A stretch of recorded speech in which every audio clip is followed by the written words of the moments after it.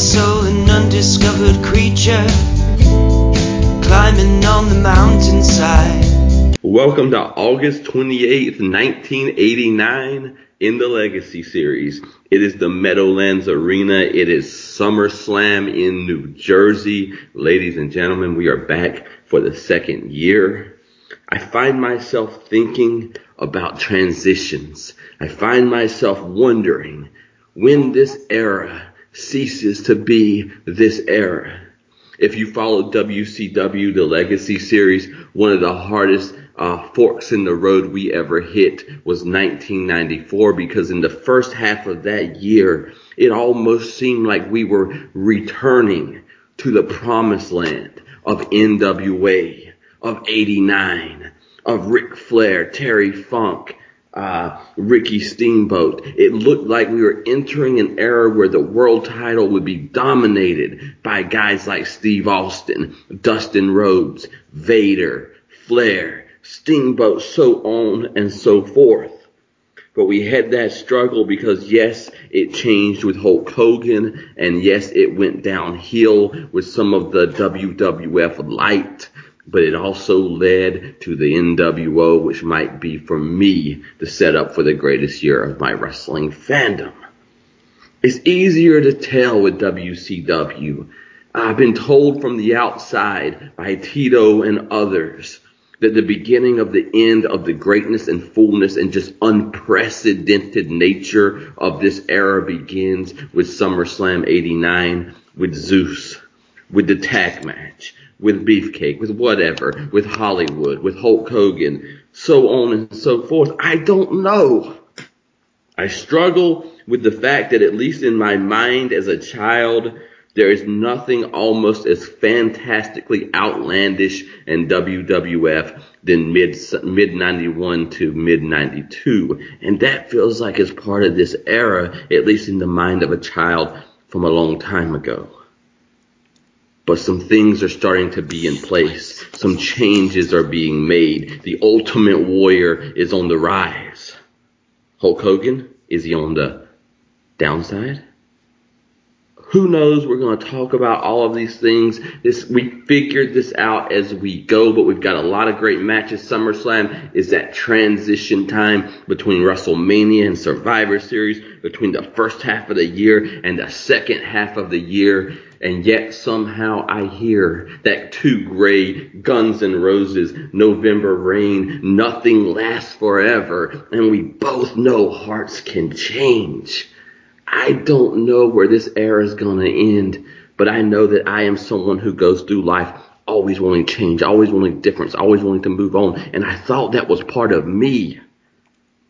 But being in this era, I wonder, is it just the fact that I am rarely ever sitting in times in this world that live up to my expectations and the potential of the colors and the magic of what this world can be, and then you plop me down in the 1980s in a promotion that isn't even my promotion, and I fall in love with this outrageous, nonsensical, colorful, narrative-based, line-drawn era, and I know it's gonna end.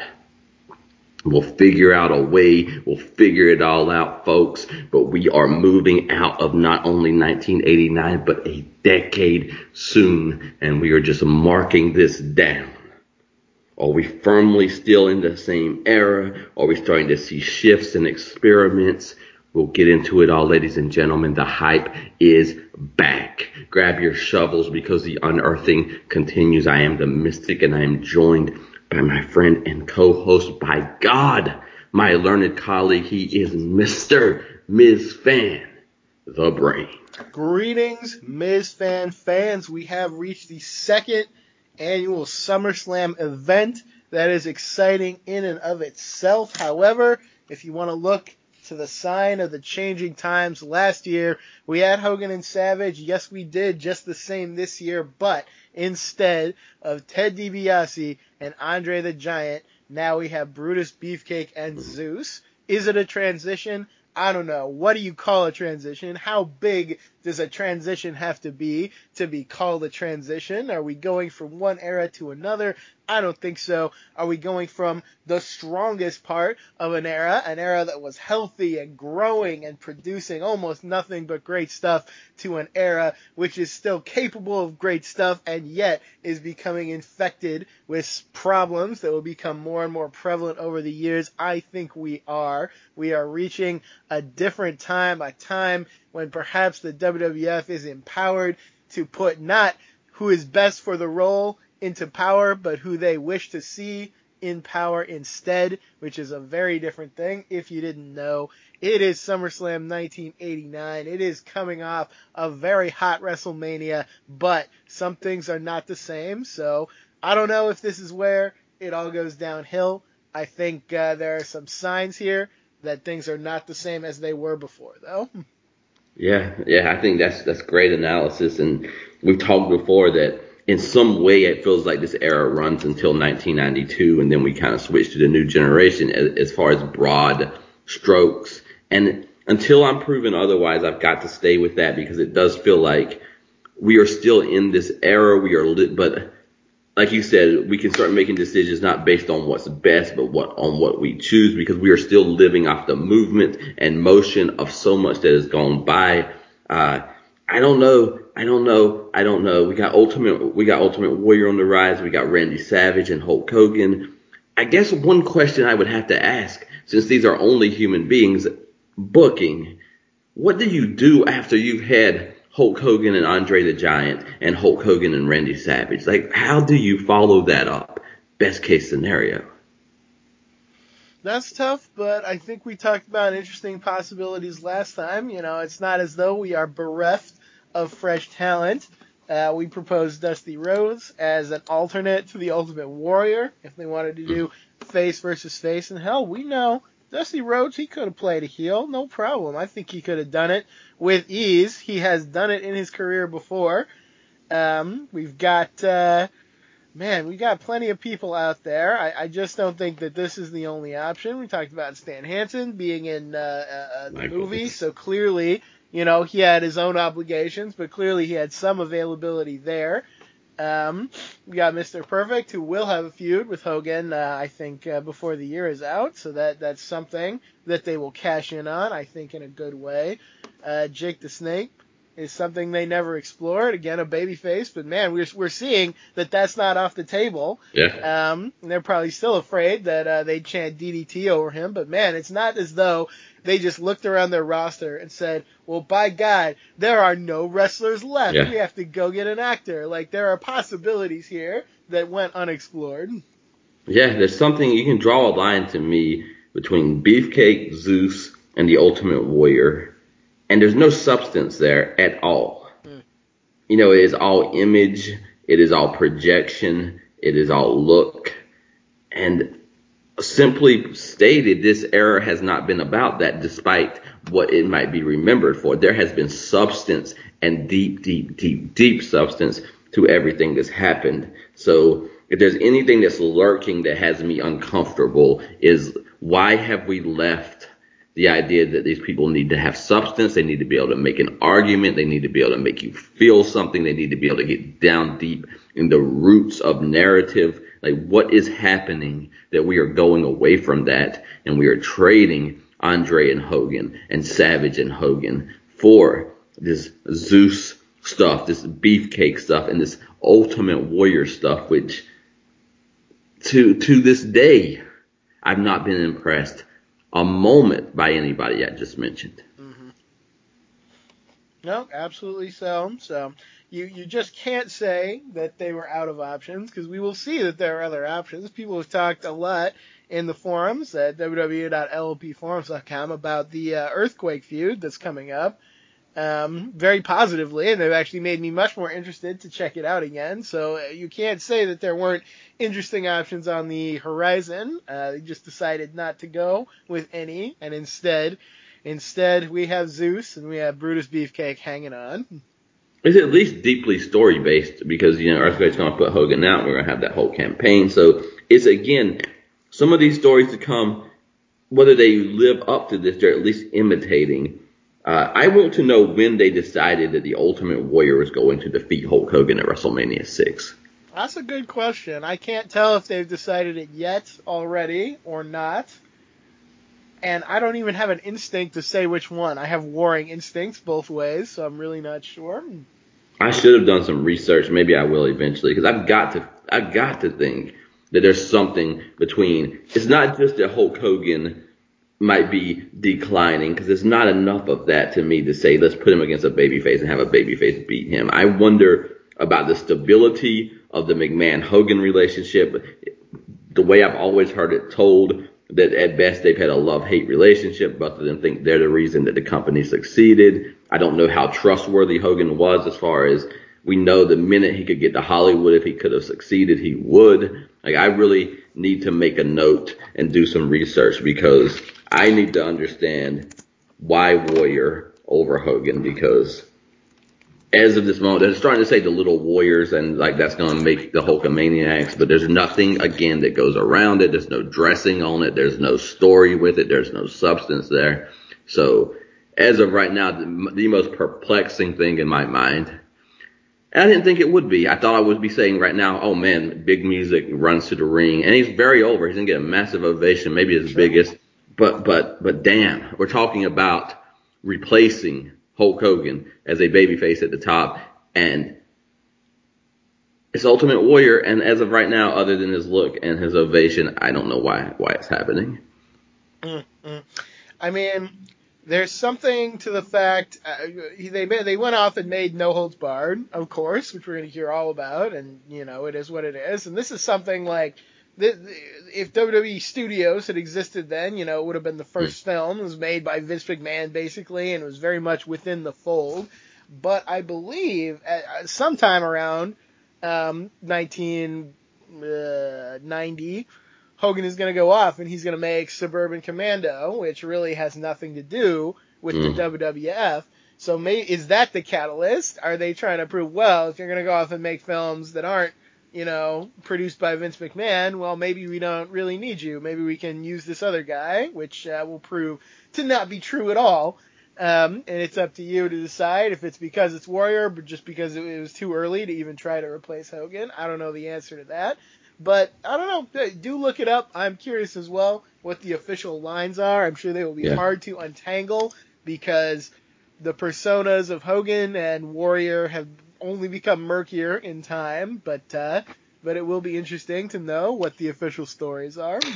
Yeah, it's hard to unearth. It's hard to break down if you don't know what the claims are. And this is the first time I've been lost in this series, because I took for granted that it would just make sense. And we talked about, Rude got some of the best matches out of the Ultimate Warrior. Well, that's cool, but this is also the biggest feud in the history of the career of the Ultimate Warrior. And I've seen passion from Rick Rude. I have seen passion from Bobby Heenan. I wouldn't know if I just based it off the Warrior. I wouldn't know he just had his greatest feud in the history of his career. Is that fair? Is that fair or is that unfair? I'm trying my best here. Is that fair or is that unfair? I think it's pretty fair. I credit Rick Rude and the people who put the matches together much more than Warrior, and I fully admit my bias here. I don't like Warrior in or out of the ring, so it's hard for me to give him credit. I like to think I would. It's not like he does nothing. Like, he can do a nice press slam and throw a guy out of the ring, and, he can be powerful and energetic. So there's something there. But yeah, I don't know. Over Hulk Hogan, that's tough to say, but maybe we're just the wrong audience for it, because people will tell you that, they went to WrestleMania 6 and they were cheering one or the other. It's not like everybody was like, oh yeah, we were cheering Hogan. No, you'll meet half as many people who were like, yep, I cheered the Warrior then. So maybe it's us. I don't know. I can't tell. My few comments on that is, number one, if I see it, I'm going to call it. I have no problem. Sure. Like, we have to just see our track record on Hulk Hogan versus WCW, the Legacy Series. Yeah. Number two, I never would argue, I don't think, that he couldn't have a match where people would cheer him. Whether that makes him a world champion who can carry a company is a whole nother thing, because I have found Rick Rude, for the most part, to be dreadfully boring and just, like, deep in his gimmick. Like, even at times where I was like, this man needs to be serious, he's just, like, kissing at the camera while Bobby Heenan is telling his story. We're going to see a very different Rick Rude, who is going to, the frustration and the promo and the storytelling is top notch. Like dig down, meat on the bones. And so what I don't understand is he's in the same feud and storyline as the Ultimate Warrior. So what storytelling outside of the ring has the Ultimate Warrior done to show depth, to show layers, to show character, to show evolution? Because I see it in Rick Rude, and he's in the same feud as the Ultimate Warrior. So where are the layers? Where is the meat on the bones? Where is anything that I can latch myself onto? Indeed.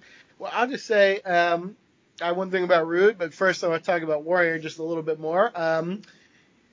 Maybe who has been cheered like potentially over Hogan all this time? I don't really think Savage was, not really. No. You know, much to our chagrin, I think both of us thought that he would be like rivaling Hogan. I don't think he ever really got there completely, No. which is too bad, but it is what it is. Besides that, I mean, there was the Jake thing, and that was very early, and they didn't want to risk anything with Hogan, so they didn't go there. Beyond that, yeah, I mean, so just for the fact that you've got a guy popular enough to fight Hulk Hogan as a babyface and get half the audience, that does mean a lot. I mean, we've talked a lot about how Hulk Hogan is just overpoweringly popular at this time. So maybe you see a guy who even possibly could rival that, and you think, hey, we gotta give that a try. I don't know. Maybe that's it. But yeah, but that brings me back to like, what is the urgency? Because number one, Right. anybody in the business says Vince McMahon hates babyface versus babyface matches. Right. You know, so if he has someone who can divide half his audience, why would he? You would think that he would keep them away from each other. So I just feel like maybe I should have done homework and didn't realize it till we're on the air. But I really need to know the urgency of why babyface, why beat Hulk Hogan, why push Ultimate Warrior. Because again, I guess he's a 2-time Intercontinental Champion now, but is this any different than the first time he won it? Like he got a big win off Honky. If anything, we're going to see Roddy Piper in this, and the heat between Piper and Rude is going to be, to me, just as electric as anything Warrior was doing. Sure, yeah, maybe more so. So I don't know. Please do look it up. Maybe it's the movie thing. Maybe Vince and Hogan were having a bad day. Maybe maybe they just thought it was best for business for whatever reason. Yeah, I don't know. It's very hard to say. It could just be a weird Vince McMahon whim. We're definitely getting into an era where that's more possible. We wouldn't have seen that, I think, a couple years ago. So I don't know. Please do look it up. Yeah, to me, this is just a mind-blowing pay-per-view in that we're going to have Tony Schiavone on the call. We're going to have NWA guy after NWA guy after NWA guy. We're going to have heels winning instead of faces, way more than I've ever seen in this era. And, you know, it's just an interesting thing that, in a way, I would not say anything's changing as far as the era that we're in. But then when you go to micro instead of macro, there's a lot of strange things happening in front of my eyes. Yeah, you're not wrong. It is a bit of a strange pay-per-view, and I would say it goes very much up and down as it goes along. This is not a home run by any stretch. I don't remember exactly my feeling about the first SummerSlam, but I feel like it was a lot more positive than this one. Well, it's always going to be different when you can say half of the matches might have been good, half of them not so much. But we're always looking for, can't wait till we get to that main event because it's going to deliver versus half the matches might be good, half the matches might not. But I'm kind of scared to get to the main event. I know I have to suffer through the main event at the end. Yeah, you're right. Main events are very important. I think there's going to be some very interesting commentary. Again, www.lopforums.com. I've already seen some commentary from both yourself and some of the listeners, so I know a little bit about where some of these conversations are going to go, so we'll get into it. Jesse Ventura looks like he's taller than Andre the Giant as he stands next to his new co-host Tony Schiavone here at this very special SummerSlam in that regard. Indeed, and Ventura warns Tony for he's not going to be run off the air like Bobby Heenan was, and that, of course, a reference to Bobby Heenan quitting Wrestling Challenge in a huff when they tried to make him do a 3-man booth with Monsoon and Schiavone. And man, I mean, if you had a choice to work with Schiavone or to just go be a manager full time, I think we all know what we would do. So it's so amazing because when I hear that in this world that we exist in, Tony Schiavone is a newborn baby. Jesse Ventura and Bobby Heenan are the giants and kings of the world. Like, who could have put money at this time? Like, well, Bobby Heenan, you can walk away from the booth, but you're going to be subservient to this man for many, many years to come in the future. Yeah, definitely not something that I think anybody would have predicted based off the year of 1989. So it's so weird with Shivani. We'll talk about him as he goes along, but like, this is a big spot for him. You know, they could have Yes. used Vince here. They could have maybe used Monsoon, although he had health problems on and off, so I don't know if that prevented him from coming. But clearly, they wanted to take a lot of the load off of both of those guys because they both kind of have other things they can be doing. So there's a big vote of confidence to put Shivani here on a pay-per-view. So we'll just see how he does as we go through.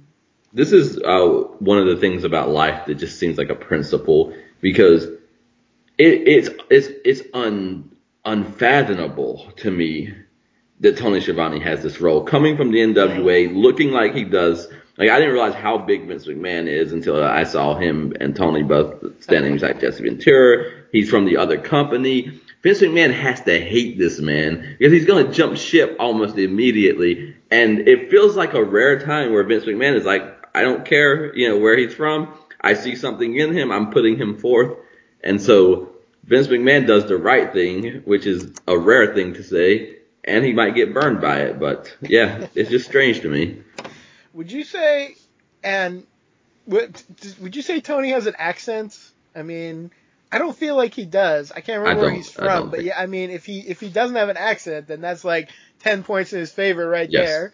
It's much more surprising that he'll end up relying on Jim Ross so heavily, knowing what we know about Vince. So.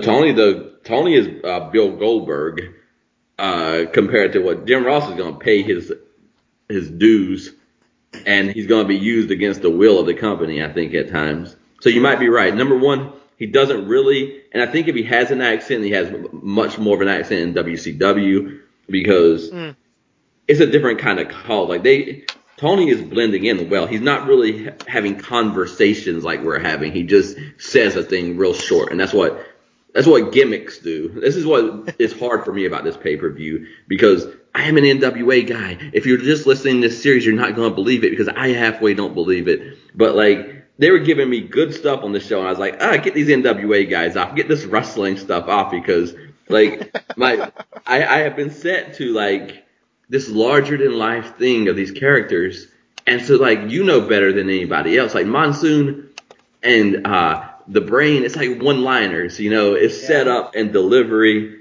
And Tony's more like that in this era. Like, he just says a short thing, and then he's out. Then Jesse's in. Then Tony's in. Then Jesse's in. Whereas in WCW, he's just going to talk and talk and talk, and it's going to be, Human Suit Tony is going to make his self felt. Yeah, you're not wrong about that. It's definitely weird. With Tony, I definitely got more of his vibes of this era, and I was sort of reminded. I've been very kind on Tony for a while, and I was kind of reminded about some things I don't like about him in this show. So we'll talk about that as we go. Credit, I don't know if that's the right word, but credit someone on Twitter, I can't remember the user, but engaged me about Tony, and thank you for that, and pointed out he still kind of disparages Bobby Heenan on his podcast regularly, so that's not great, Tony. I thought you were past that, and you really got to get a life, man. That guy has passed away, so it's not really necessary anymore. So yeah, just the weirdness of Human Suit Tony continues. Yeah, I don't listen to that because it's never been about wrestling. It's about Tony as a man who I don't need to know things about that I find out things about. But to me, if that's true, that's even worse of a look on fucking stupid ass Conrad, because like why would you set that up? I hope maybe that's I guess I shouldn't even say that, but I'll be quiet until I hear it for myself. But yeah, he apologized. He made clear all of it was his fault. So hopefully they're not doing that, because that's just a really, really, really, really, really, really bad look that doesn't have to be explained. Yeah, really unnecessary. I don't fault any two people in real life for not getting along. Clearly, they just were not friends, and they both said bad things about each other. But yeah, at some point, just like let it go. So I don't know. I haven't heard it either myself. I don't listen to any podcast really. I don't know if that's hypocritical of me or not after I produce so much podcast content, but here we are. So we shall continue on. Yeah, I was listening to clips from Jim Ross, and I thought about the way he treated Jesse Ventura in WCW, and I was like, I don't know if I even want to listen to this guy, because he was talking about, how well he was treated by Bobby Heenan and Gorilla Monsoon when nobody liked him when he came in. And I thought, man, think about how you treated Jesse Ventura when you were on the. But then I went and I found a clip, and like he apologized. He said it was 100% his fault. He was jealous of the money that Jesse was making. So, to me, if I'm going to listen to someone, I don't have to agree with everything that they say. Right. But if they're egregious and they're a hypocrite, I'm probably not going to listen to them. But the minute I found that apology, then I was able to jump back on to like, okay, let me listen to you talk about how great people were for treating you well, when you maybe didn't do the same, because you recognize that. So right. I just hope that was a one-off or complicated, or, it's just like, because Tony pretty much had to redeem his entire character in order to come back to wrestling. Mm-hmm. So, but this is what I see with Tony Schiavone, and so I'll bring it back to 1989. Every time he gets over, he finds a way to self-destruct. So we'll see what he does. He has one of the greatest stories, because I think he did not like wrestling. I think he was very vocal about wanting to be gone from it. I think he did some awful things. And then the wrestling world just brought him back and gave him a redemption story. So, don't do like you did Vince McMahon and burn that bridge, Tony. All right. For sure. Yeah. So here he is with Jesse Ventura, a man who, the only time I can really remember feel sorry for Tony Schiavone is when he was with Jesse Ventura in WCW, because if I remember, he looked like he needed an adult to come and help him stop getting bullied. Fortunately, in WWF, one nice thing is the adults are actually around, so it's not too bad here. But he does get roasted at times, and very deservedly so. There's one time in particular that I also will just roast the hell out of him for a stupid thing he said. So I think this is Tony's personality too, because it feels like they're negotiating their relationship. So at the beginning, it's almost Jesse Ventura warning him not to be like Vince McMahon and Gorilla Monsoon. And then it's almost Jesse Ventura getting the best of him and Tony being very agreeable. Then it's Tony Schiavone arguing back a little bit. And then it's Tony Schiavone trying to take over the show. And I think you can watch that trajectory of one show and then get Tony Schiavone's whole life career out of it if you wanted to. That's a great observation. I agree with that entirely.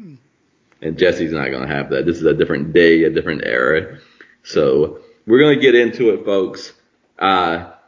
We start off with a match that I know has been widely credited as a great matchup. It is one that's already been talked about in the forums. Weirdly, the tag titles are not on the line. That will be explained later. But it is the Hart Foundation going against the Brainbusters. I will say up front that this is definitely my favorite match on this show. This is one of my favorite matches, probably of 1989. Far and away, my favorite 2-on-2 Hart Foundation match. And of course, they're against the best opponents that they could possibly ask for. But this match is just so smart, so well put together, so full of every little thing. I mean, that's true of almost every Brainbusters match, but here I feel like it's amplified. I don't know if it's a pay-per-view stage or if it's, Bret Hart is in there and he is also a very good, think about everything, always be engaged, do all the little things kind of guy. I think he does a very good job in this match. It's just full of so many little touches that I value so highly. This is really just a wonderful match. I am a huge fan of it, and if you watch nothing else from SummerSlam 1989, I hope you will check out this match because I love it. Yeah, I've heard this. I think it's Art Prof, maybe someone putting this match over as well. I will say, I thought it was a good match. I think if I did not hear all this commentary, I would not have known that it was supposed to be as great as it was. I think I watched about an hour on when we do pay-per-views, 3 days, so an hour, and then either hour or 40 minutes, depending how long the show was. And I don't know if I was just in a horrible mood on that first day because I didn't like anything, and it was all like, oh, NWA, and this is everything you want, and I was like, damn it, I hate everything. So I think partly it was my mood, and I agree with everything you said. So number one, I would say watch this match. Number two, this match is like everyone that puts out reviews loves this match. I think Miz Fan hit the nail on the head that when you got Bret Hart and you got the Brainbusters, you're going to see one of the smartest matches that you can see. I also think for Bret Hart's part, like this is another coming out for him because he wrestles this match to me almost like two sets of one-on-one matches and Jim Neidhart's just on the apron somewhere. So you see some really smart things from Bret Hart, but you also see how he's different than the Brainbusters because it brings out his speed and his agility because they take on that super slow roll. So I think they are really good for Bret Hart. And I think it's a good match. It's widely known as a great matchup, so I'm mostly going to lay out and let Miz Fan have the time of his life here. That's perfectly fair, and I'll say myself and our prof don't necessarily make up everyone or a wide match. I remember seeing... I've seen a lot of reviews too, though. I think it's the same. Fair enough. It's definitely not everyone. I remember seeing that Dave Meltzer, so, grain of salt, but gave it 2 stars at the time. What? Come on, we can talk about Meltzer. It's fine. Does Meltzer saying it's not a great match? He gave it 2 stars, so that's not too great. Yeah, I don't know, so... Okay, so that makes me want to say it's a great matchup. Come on. Oh, Meltzer does weird things to people. All right, fair enough. No, I'm not anti-Meltzer on that level, but I just yesterday saw, and this was probably his way to get over back in the day, but I think he had like Hogan Andre is like the worst match, and Andre is the worst wrestler of the year several times. He did. He's got some very strong opinions, and it's then as now, sometimes it's the big takes that get over. It's just not his style. He likes the NWA, the Ric Flair stuff. He likes, the stuff from Japan. So to see this taking over the wrestling world, I think it must have been very frustrating, to see something and you're like, this has nothing to do with what I value in wrestling, and it's the most successful thing. That's got to drive you a little nuts. So I've seen that. I don't agree with it. I kind of get where he's coming from, but yeah, I get why you would scoff at that. But I never saw it in my life till yesterday. That's why it's fresh for me. Okay, all right. But I love you, and I love you for that take because we try our best to show all sides, and that's a great point. But then that also befuddles me because we got the fucking Brainbusters in this match, but it gets a 2 stars. So I would like to see his review because I think for me, here's my critiques. And they're not big critiques because I think it's a great, great matchup. I just don't know that it's better than any other Brainbuster match. Bret Hart, again, to me, and it might be just because I just heard his quote, but like, he's like doing, at the beginning, he's doing like working over the arm of one of them, then another one comes in and he's working over their arm, and I'm like, they're not the same person, Bret Hart. And like, it's like 2 great Intercontinental title matches. Like, oh, Bret versus Tully, Bret versus Arn. But later on, it gets to be fabulous. I got sequences to call out. But I don't know. Good match. I would like to put all the Brainbusters matches on a page one day and see. Like, I don't know if it's any worse than any of them, but I don't know that it's better than them either. So that's just where I'm at. That's fair enough. For a match with the Rockers or with Demolition or something, I could never tell you that you were wrong. It's all subjective. Of course, God knows, like, they have much, much, much, much stuff that we have not even seen in the NWA as well. And I would probably bet that there's the best stuff couched within there. But then again, yeah, you never know. You never know where you might find the best. And by the way, when we say the best, we're really, as always, just talking about favorite, which is what it is, if anyone wants to admit it or not. So it is going to be different for different people, for sure. I think you've already done this, but hit me again with maybe 2 or 3 points that make this matchup like on that level. Like, what are the top things from this matchup? I don't know exactly what it is that puts it over the top. They get a really good amount of time to work, which is nice. They get a pay-per-view crowd, which is very hot for this match, which is very nice as well. So maybe it's just the atmosphere that puts it slightly above. I wouldn't say this match blows like all their other matches out of the water, like it's so incredibly clear cut. It's just a match that hit me extremely well at the time.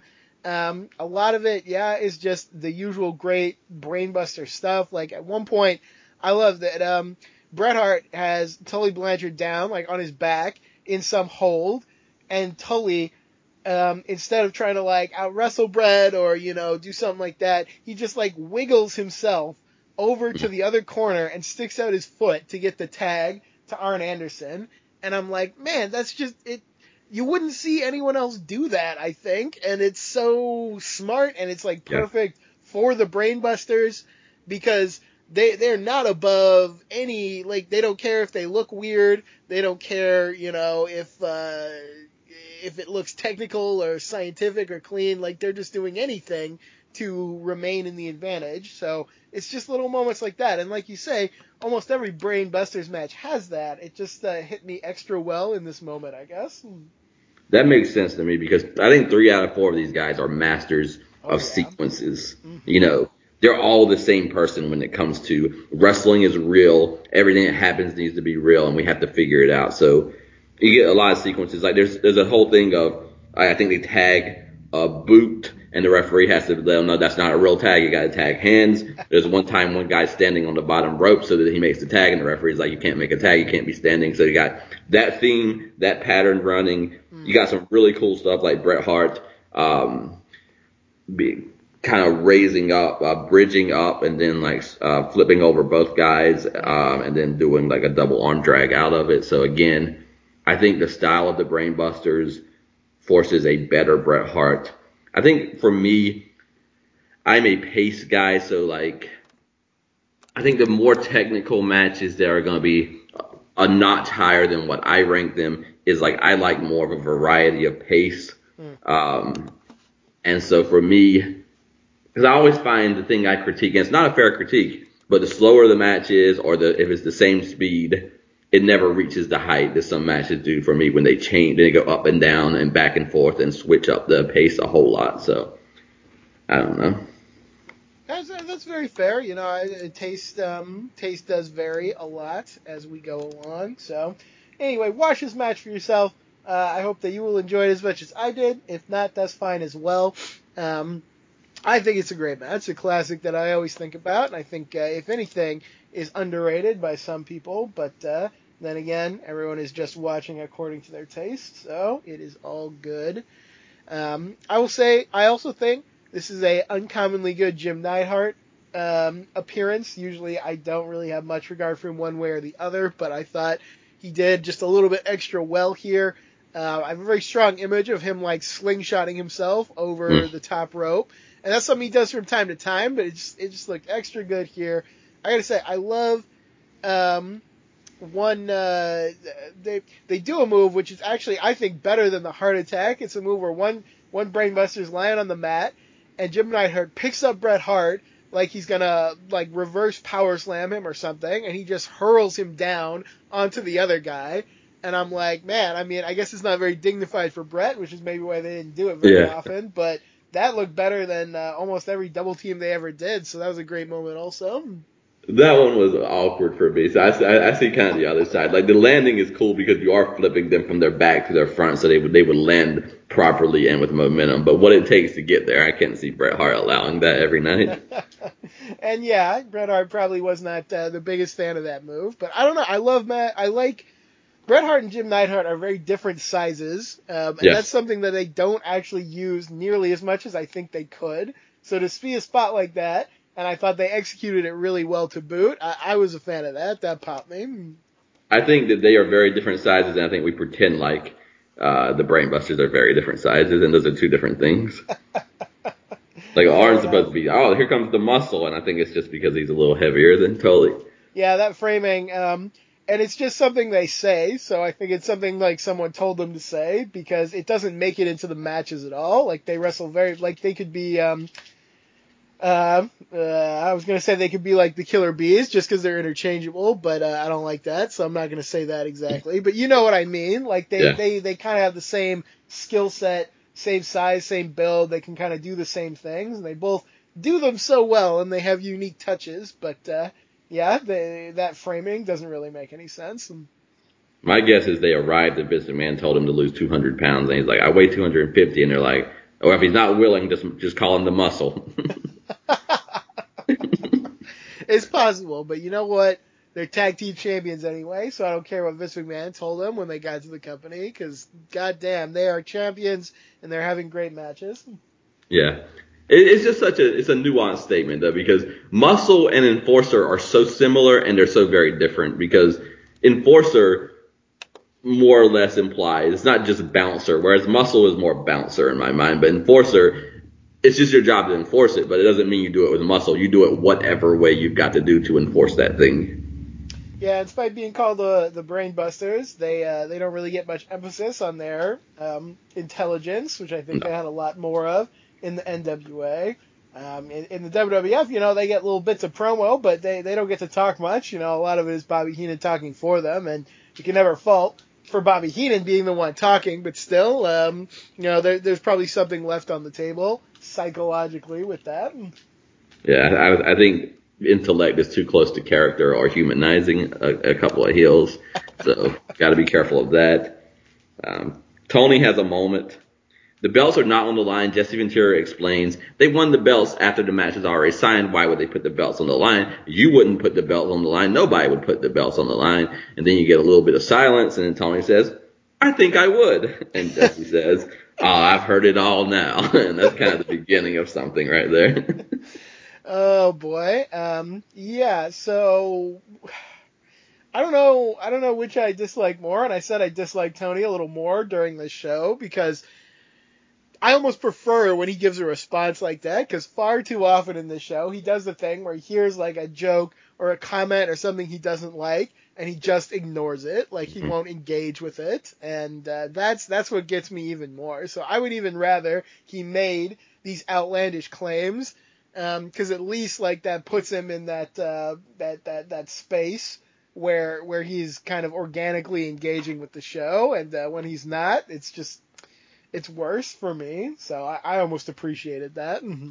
Yeah, you just hit the difficulty of watching this show for me, because I was kind of excited about Tony being there. I was curious for him, but then number one, when you're announcing with Jesse Ventura, you have to, because all he wants is for someone to bite on what he's putting out there, and if you don't, there's a problem. And then secondly, it puts me in a weird place where when you add WCW people, I have to say, oh, well, the product dropped because you got a WCW guy, not a WWF guy, And it was in those moments where how Vince McMahon would respond, and how Gorilla Monsoon would respond. And if this is going to work, you only have one job, and that is to always engage. Obnoxiously, ridiculously, does not matter, but you have to always engage. There's a narrative, there's a line, and everybody's over the top, and you have to engage.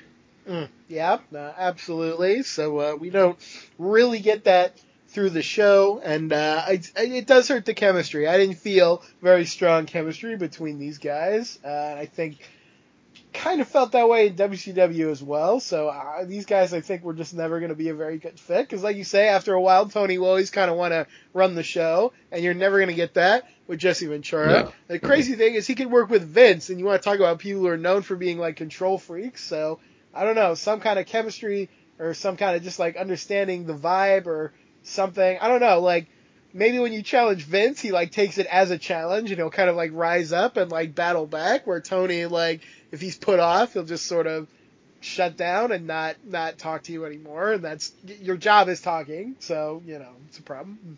Yeah, I think maybe with Jesse and Vince is part character and part reality, because Vince is not going to have an alpha dog take over his territory, and I think it's hard to tell with Jesse, like, are we in gimmick right now, or is this just because Jesse's the closest thing to Hulk Hogan as far as trying to threaten Vince McMahon's sovereignty and his kingdom. He's going to do a lot of things like, oh, you know what? You might need to treat people well. We might deserve agents. We might need to, be looked after. And so I think you get a little bit of Vince McMahon, the obnoxious, like, babyface character, and once in a while, like, you can actually feel like they're trying to nudge the other one out of frame, and that brings out, I think, a side of Vince McMahon that is never going to respond like Tony Schiavone does. Indeed. I think along that line of thought, Ventura should just be very happy he started some movies, because I don't know if he would have gotten away with as much as he had if he hadn't done that. Yeah, I was listening to him last night. I think he left WWF because of issues like what we're talking about, and then they needed him back because, according to him, Saturday Night's Main Event is like, we where's Jesse Ventura? That's part of the package. So he was about to get his second movie off the Arnold movie, and he made sure before he re-signed with WWF, he signed that movie deal without them, so that he wouldn't have to like go through the hurdles of like Vince trying to take things from him. Oh, very smart. I mean, one thing you say is, yeah, Ventura was smart about looking after himself, and I really do credit him tremendously for introducing the idea of, hey, we should have like these contracts, and we should have lawyers look at them, and like you said, we should have agents, and we should actually be treated a little bit better than we are. So yeah, I credit him a lot for that, because that's something that the industry needed then and probably still needs now. Question: have you seen the Raw where Jesse Ventura is the guest host? In like 2009, yeah, I definitely saw that. He and Vince did commentary together for a match, and that was kind of surreal. So I saw it last night for the first time, and oh wow. I would not. Yeah, it was so heartwarming because like Vince thinks Jesse wants to fight him, and he's like no, and then he hands him that suit and the bow tie. We're gonna go back to the booth together, and it's like oh my god. And they're name dropping Saturday Night's Main Event like several times. That was a really good episode. I remember that really well, actually. That was the time I was very into WWE, and that was a time that it paid off. Yeah, so great moments, and it just things that stand the test of time because that is 20 years or so off of what we're calling. Yeah, exactly. So that it's enduring. It's the stuff that has staying power. Yes. So walk us through how this matchup ends, if you don't mind. My notes are a little vague on that, so I won't say the specifics. But the Brainbusters and Bobby Heenan, essentially they cheat. They pin the illegal man instead of the legal man with some shenanigans and some double teaming. They do retain the victory, which makes me wonder again. Like probably could have just put the tag titles on the line anyway for this match, but you know what? It's all good. It was a really good match. You may like it, you may love it. I hope that you do check it out because it's a good one. I think at the very least, it's a very good match. It's absolutely worth checking out. It's you can't if you like Bret Hart or you like the Brainbusters, you're going to be very very pleased with what you find. Indeed. And if you don't like any of the three, please let us know what you like. Or don't maybe I don't know if you want to. Like by God, like the Ultimate Warrior, he never gets his just due here. I don't know if I can take Brutus Beefcake fanatic coming on and telling me. I've given many opportunities for people to explain what's good about Brutus Beefcake, and after this show, I think I might shut that window forever because it's not happening. So the fact that you kept that window open that long, that's a good man. My God. There's a Beefcake moment later that will make me wonder who is the Mystic here. Is Miz Fan actually the Mystic? Oh man. I'm not. It's definitely you, but thank you for that moment of recognition. So you're welcome. It's just we'll get to it, but man, it's almost like you jumped time and then came back to the beginning of the series with me. So we'll get there. We'll get back to my bad mood first because we got a promo with the former 3-time NWA Heavyweight Champion Dusty Rhodes. I'll let you talk. Maybe you enjoyed this. I mean, it's Dusty Rhodes. He's charismatic. I can't dislike something that Dusty Rhodes does, but I look at this match, or at this, the match too, but this promo, like, he's wearing Boss Man's hat, but he's not wrestling Boss Man. I wish he was. He's wearing polka dots. He's talking, oh, you can't sing, and I can dance better than you, and I just can't stop thinking about that DiBiase match and how much better I like that presentation as opposed to this. So, I can't say at all that Dusty did a bad job with what was given to him, but it is disappointing to think about it in that context. Yeah, I'm not knocking Dusty, but how in the world do I live in a space where for 2 weeks now we've called Dusty Rhodes and my least favorite thing has been like, please shut off Dusty Rhodes promos. Oh. I don't want to say that, but like we got the Brother Love one, and then we got this, and I think BK hit the nail on the head, like, because I didn't realize that he takes this over the top, like toxic positivity, I would call it, because it doesn't make any fucking sense. Like it's positivity without a context. But I didn't know he does that big smile with the freeze frame on his face. I thought that was just part of those promos, those vignettes that we saw, and so it's like an attempt to make him like a Hacksaw and Brutus, where you just have one emotion and feeling and you behave like that no matter what the context is. And of course, Dusty's going to be a lot better than the people that I named, but we watched him in the NWA. We know he has more than one kind of emotion. So it just feels like all they want to do is make a fool out of him, and we'll get to this in a year and a half or so, but I forgot how he leaves WWF. So, I wonder if he knew that I'm going to put in all this work. I'm going to do everything that they say. I'm going to do it however they say it. And I'm going to be jobbed out to The Undertaker as an absolute nothing and sent on my way at the end of this attempt. Just questions. It's interesting. Yeah, I hadn't really thought about that. But, we've talked many times about how WWF this time likes to give you one thing and drill down on it. And sometimes that's good, and sometimes, it's not so good. It does feel clownish. It feels one-dimensional. I don't like the face either. I don't think that sticks around indefinitely, so I'm hoping that will be moved on from, because, it just looks silly. And it looks like Dusty Rhodes knows, like, this is the stupidest thing ever, and I'm just going to lean into that, I guess. It's not the best. I really like the story somebody told. I don't know, it was BK or somebody in the forums said, talking about how they tried to guide Dusty Rhodes and Randy Savage on how they should be doing their matches and how they could make them better. And Dusty Rhodes just sat and listened, and then he said something like, "It sounds like you're trying to teach Babe Ruth how to play baseball." And I'm like, yeah, you took Babe Ruth, you took one of the best, and look what you're doing to him. You're not making him better. It's a man who can speak with depth of emotion about hard times and about 1,000 things, and you're just sort of making him a smiley clown, and it's not good. It's not an improvement on anything, so stop it.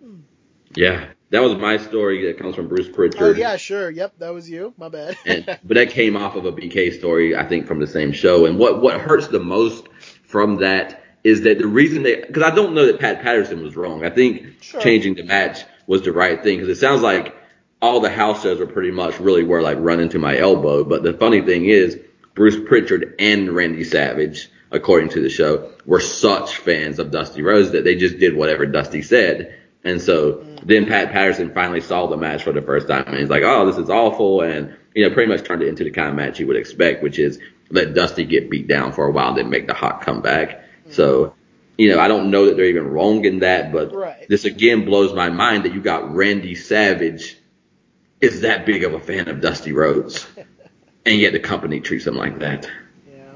Yeah. It speaks to the incredible stature of Dusty Rhodes, though. I mean, we talked about it a little, I think. This is a guy who came to the WWF before, when it had an extra W still, wrestled superstar Billy Graham, and, created riotous reactions in Madison Square Garden. So this is a guy who was a giant before any of these guys, practically, that we're talking about now. Who from that era was also a star back then? Andre, I think. And that might be it, on the whole roster. So, Dusty Rhodes, he's a giant. He's a legend. And some people knew it, and I guess some people didn't so much. So here we are. They're making me do the impossible thing. I have so much respect for Dusty, I won't even do it.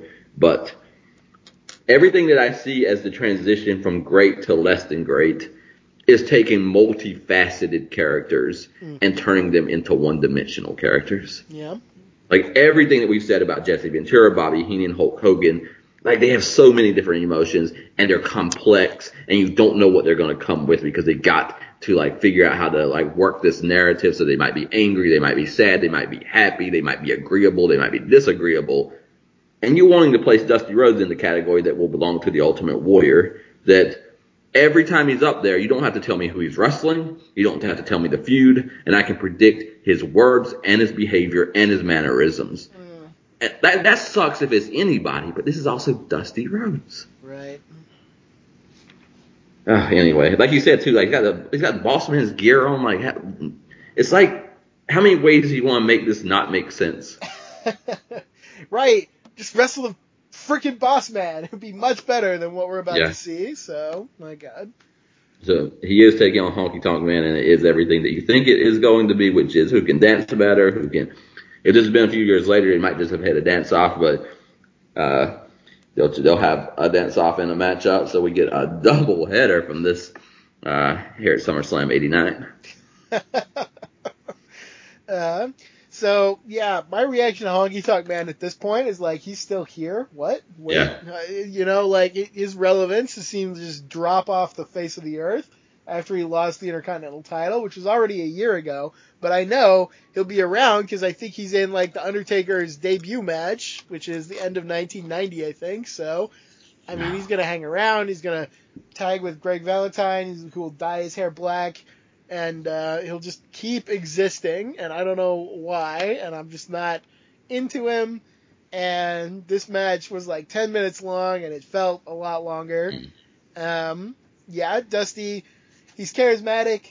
Just watching him move can be fun sometimes, but really this should have just been like a 3-minute squash, and that would have been perfectly fine with me. And if it was the American Dream, it would have been. But this Dusty Rhodes probably is enjoying his time with Honky Tonk Man because they're like, oh, we're both gimmicks. Let's gimmick together. And yay. Think about how fascinating. This is the last thing I'll say because we beat this to death this week. But there has to be an equal level of, oh my God, I would not have predicted this. Like, the equivalent of watching this Dusty Rhodes behave like this and then wrestle Honky Tonk Man would be the equivalent of if the Honky had gone to the NWA and had been legit and a world title contender with Dusty Rhodes and been able to match him emotion for emotion. Like, that would never happen. Right. But if you didn't know this happened, you also would know that this would never happen. Yeah, it's really unfortunate that you can devalue someone so much, but you can't upvalue people who can't do it. So yeah, we kind of get the worst of both worlds here. So I don't know. I'm still glad to see Dusty here. I know he has with Savage, with DiBiase. I hope we see him with Boss Man at some point. Maybe even if we have to do it through bonus footage, I'm determined to find that if we can. Absolutely. But there will be very good Dusty stuff. But this ain't it. Don't watch this. Just skip it. It's not good. Jimmy Hart hits Honky Tonk Man with a guitar. We get an elbow and a pin. Dusty Rhodes not only out dances him, but he out wrestles him.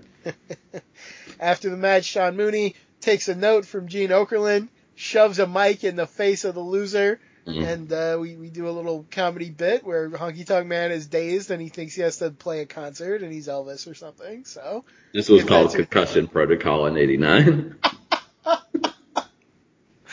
Yep. Just stick a mic in his face, see if he knows who he is, and we'll go from there. Absolutely. Gene Okerlund is with Demolition and Hacksaw Jim Duggan, and my God, Hacksaw has lost himself in the Demolition. Oh my God, Duggan, for being a simple man with no substance, he has a lot of accoutrements here. He's wearing the crown and the cape. He's also wearing a weird Demolition mask. He's got paint under that mask. He's got his 2x4, but it's all painted patriotically, and it also is wearing a crown and all of that, and he's still Jim Duggan, so that's a lot of effort for Jim Duggan, so here we are. Yeah, I didn't realize how impressionable he was, but man, he's run off with every gimmick the WWF has produced in the 1980s. We'll see him again a little bit later because we do have a big 6-man tag, but of course those three are raring to go, and they want to beat somebody up. Man, I wish they had tagged with anybody besides Duggan, because on paper, that match looks exciting to me, because it's Andre the Giant, Big Boss Man, and Akeem versus Demolition, and unfortunately the 6-man is Duggan, and just if it were somebody else, it would have been better. I'll just say that. Spoiler alert. Probably not surprising to anybody. So I enjoyed it. Like, I didn't like the beginning or the end, and in the middle, I forgot Duggan was in it, and it started going well. So it's not a bad match. Like, it has some good stuff in it, but it's a mixed bag because, like you said, there's just some extreme Dugganisms in there where he takes over the match, and it's just, unless you really like that kind of thing, it's just not fun, in my opinion. Yeah. So we're back at the ring with an undefeated streak versus a former undefeated streak. We got Mr. Perfect going one-on-one with the Red Rooster. Well, at least we know the former was deserving in this case. I always associate Mr. Perfect with Bobby Heenan, even though he's actually a long way from teaming up with him still. It takes surprisingly long for them to get together, but I like to think Mr. Perfect is here to get some retroactive revenge for Bobby against this stupid Red Rooster. I will allow that narrative. That's great. So Tony Schiavone lies. He's got that in common with the baby faces at least. He lies and says it's a great year for Terry Taylor. It's not a great year if you only beat the Brooklyn Brawler and Bobby Heenan in matches. That's not a great year, Tony. So And Bobby was injured. And Bobby was injured as well. So here we have this man who is still limited, who still, couldn't do anything, even with Bobby Heenan moving mountains to help him. So he's going to fight here, and he's going to do exactly as well as you would expect him to. Mr. Perfect trounces him in every way, in my opinion. This is one thing. He does a drop kick that's so good that even Tony, and I'll give him credit here, he like shouts, "That was awesome!" And he showed like a real emotion for a moment. It was much better than a lot of what he did here. Yeah, I also love the Perfect place. They're on the outside of the ring. Perfect gets in first. Red Rooster comes in lazily through the middle rope, and he just like bends over and walks right into a Perfect place. So a very smart ending by Mr. Perfect on that regard. Absolutely, yes. It's a very short match. You can call it a great match, but it's a very effective squash, and it goes exactly the way it should have gone. So I'm a fan of it.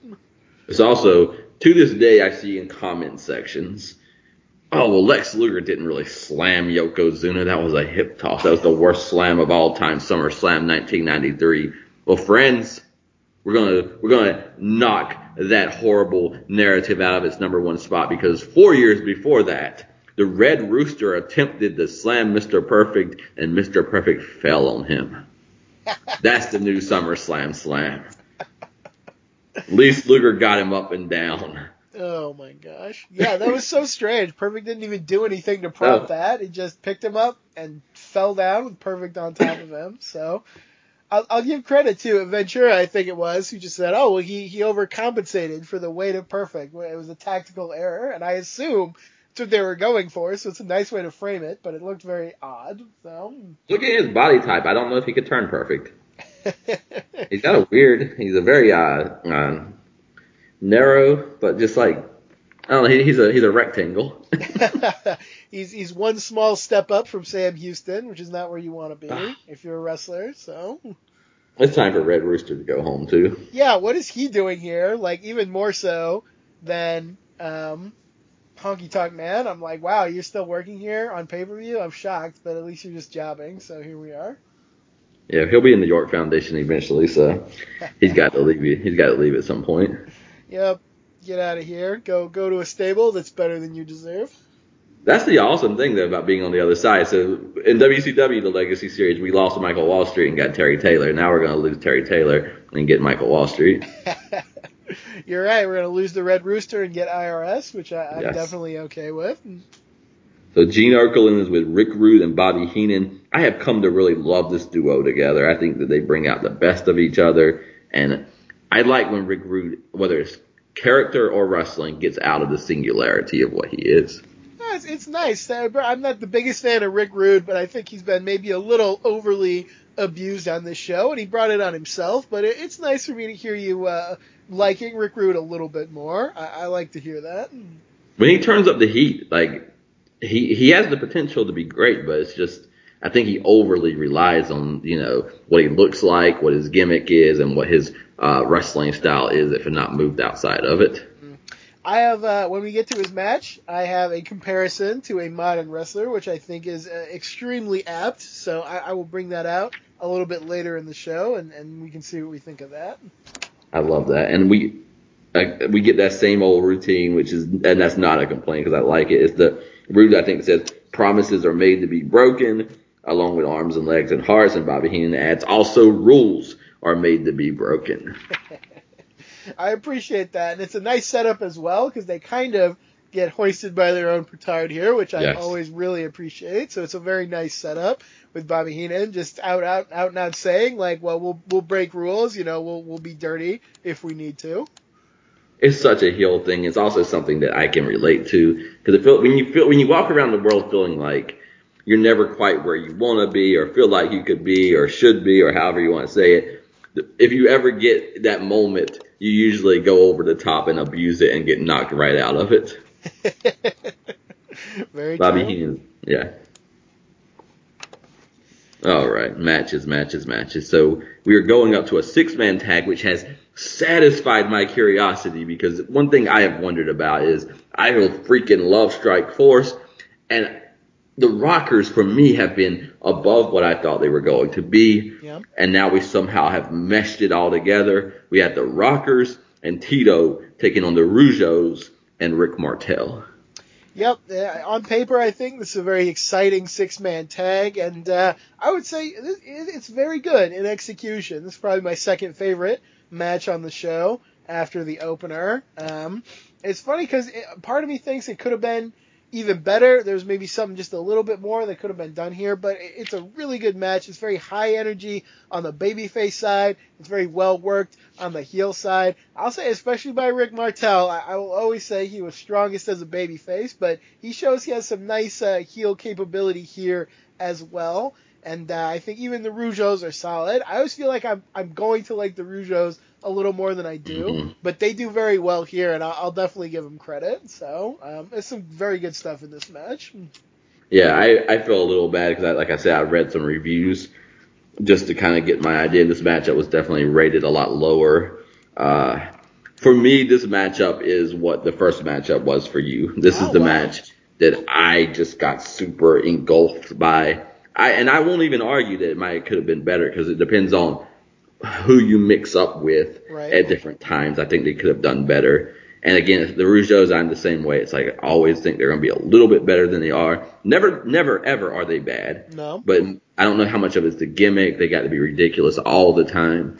But Or I if just got so anything, lost in a lot of this. Like I love the Rockers. They do a double leapfrog, double hip toss, double elbow, double kip up, all at the same time. Great energy, great sequences.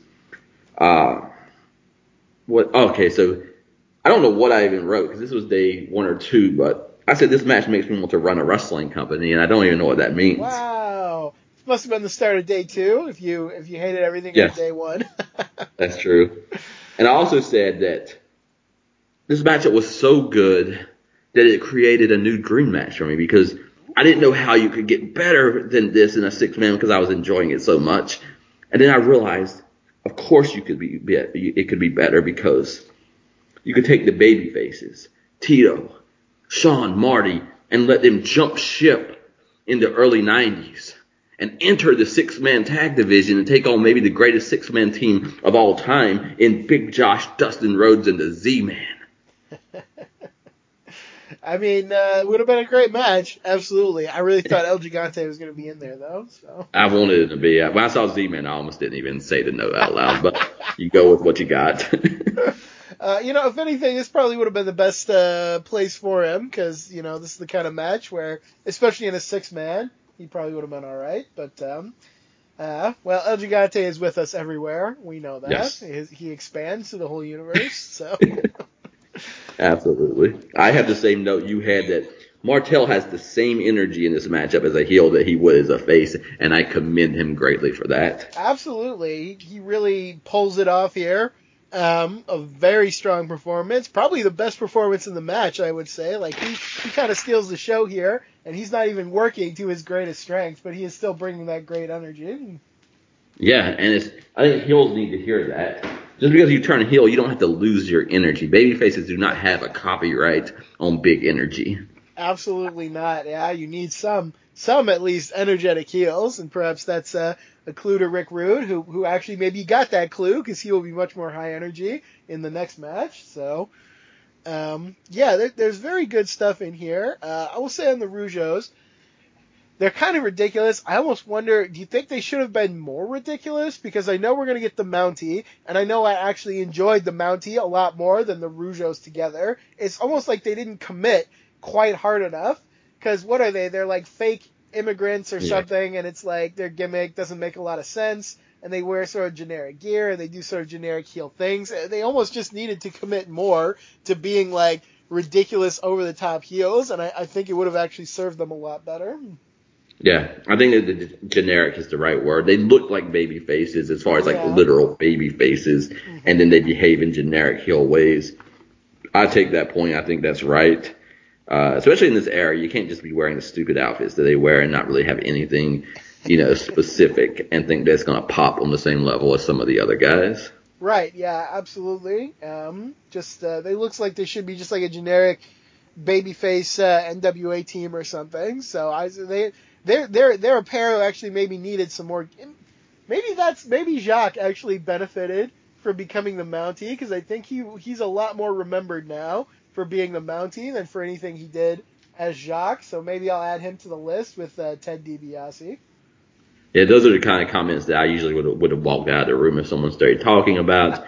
But after watching this era, like, it very well could be true, because this is where if WWF is going to make you better or make you a better fit or make you this, that, or the other, this was the time frame where it was more likely to happen.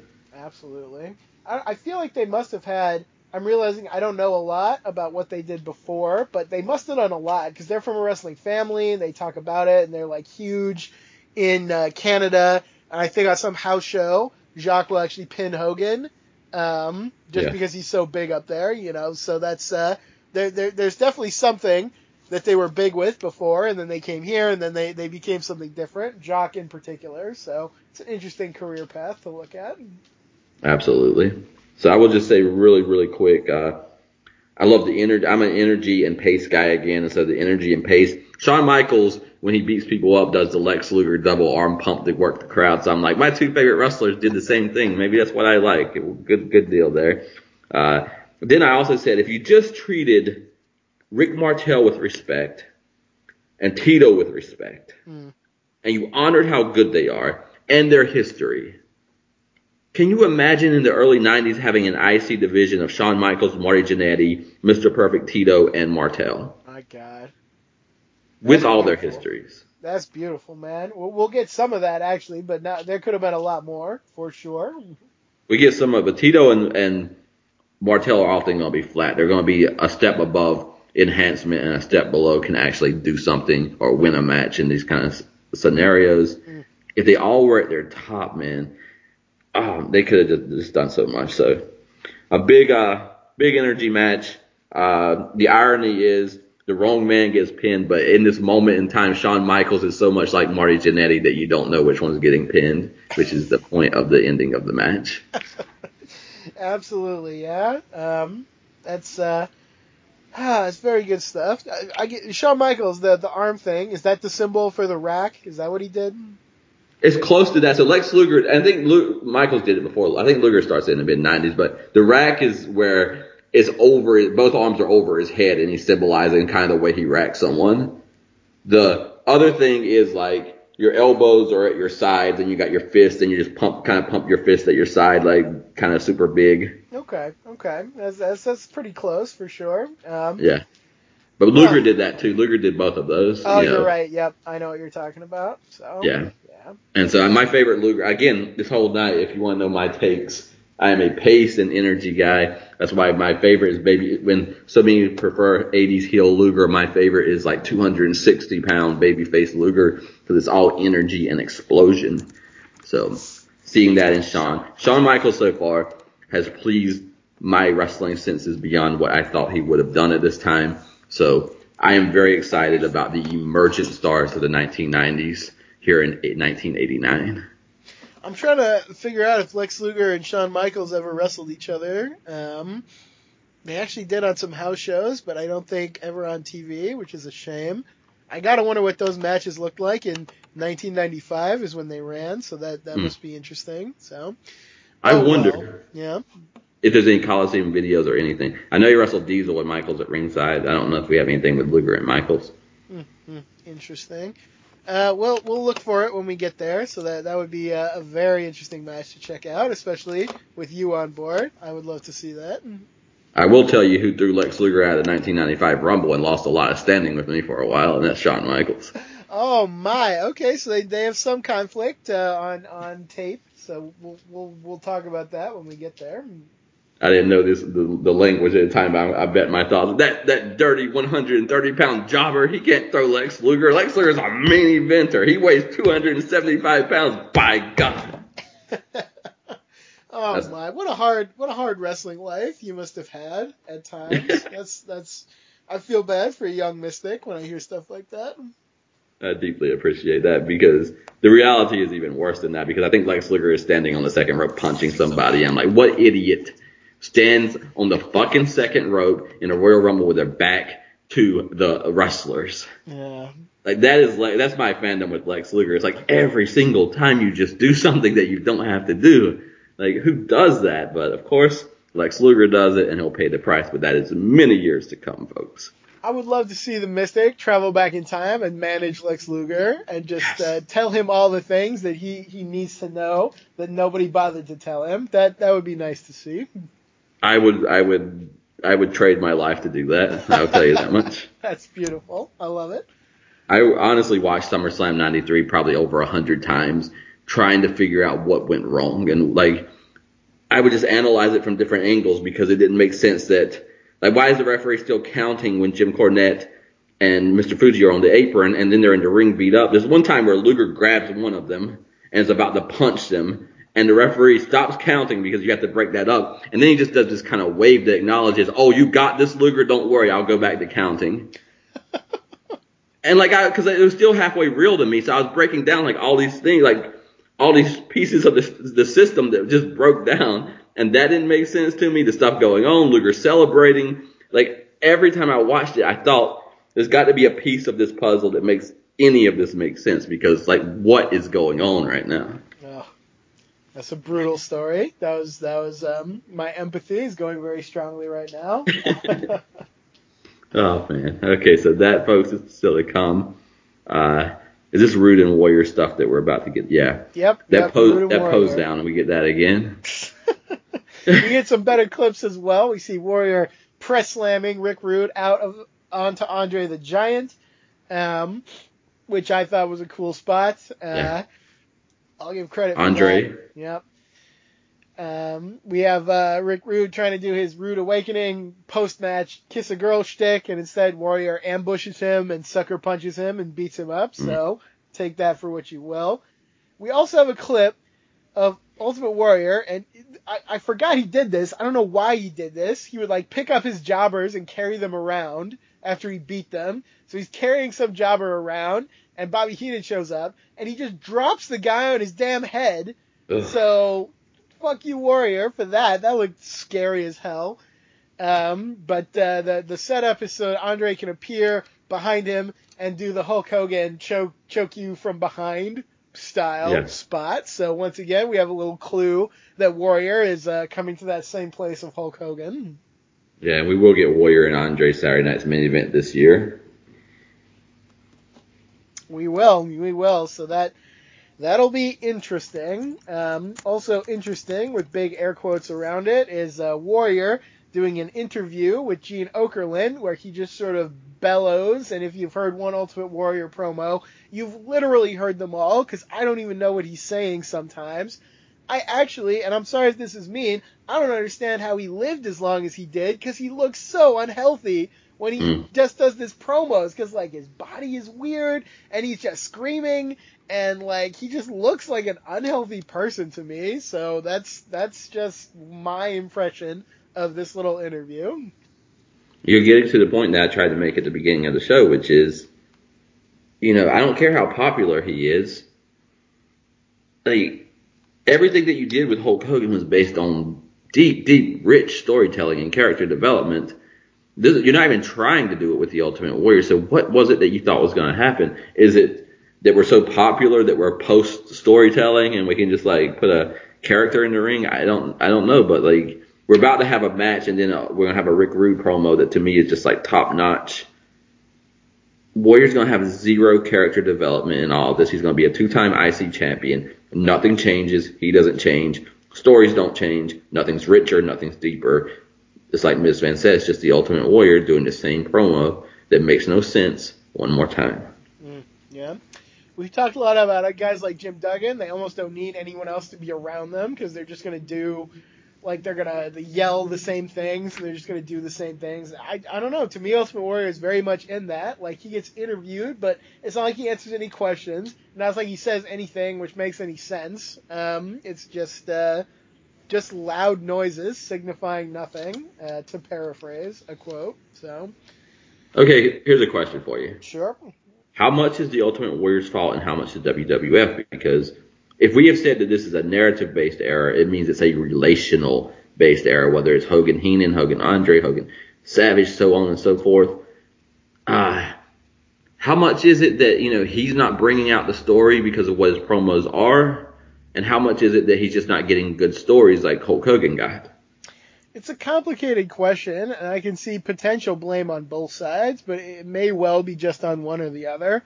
On the one hand, you look at what Ultimate Warrior is doing, and I certainly wouldn't think, I need to give this guy a nuanced storyline. Like, what would he do with it?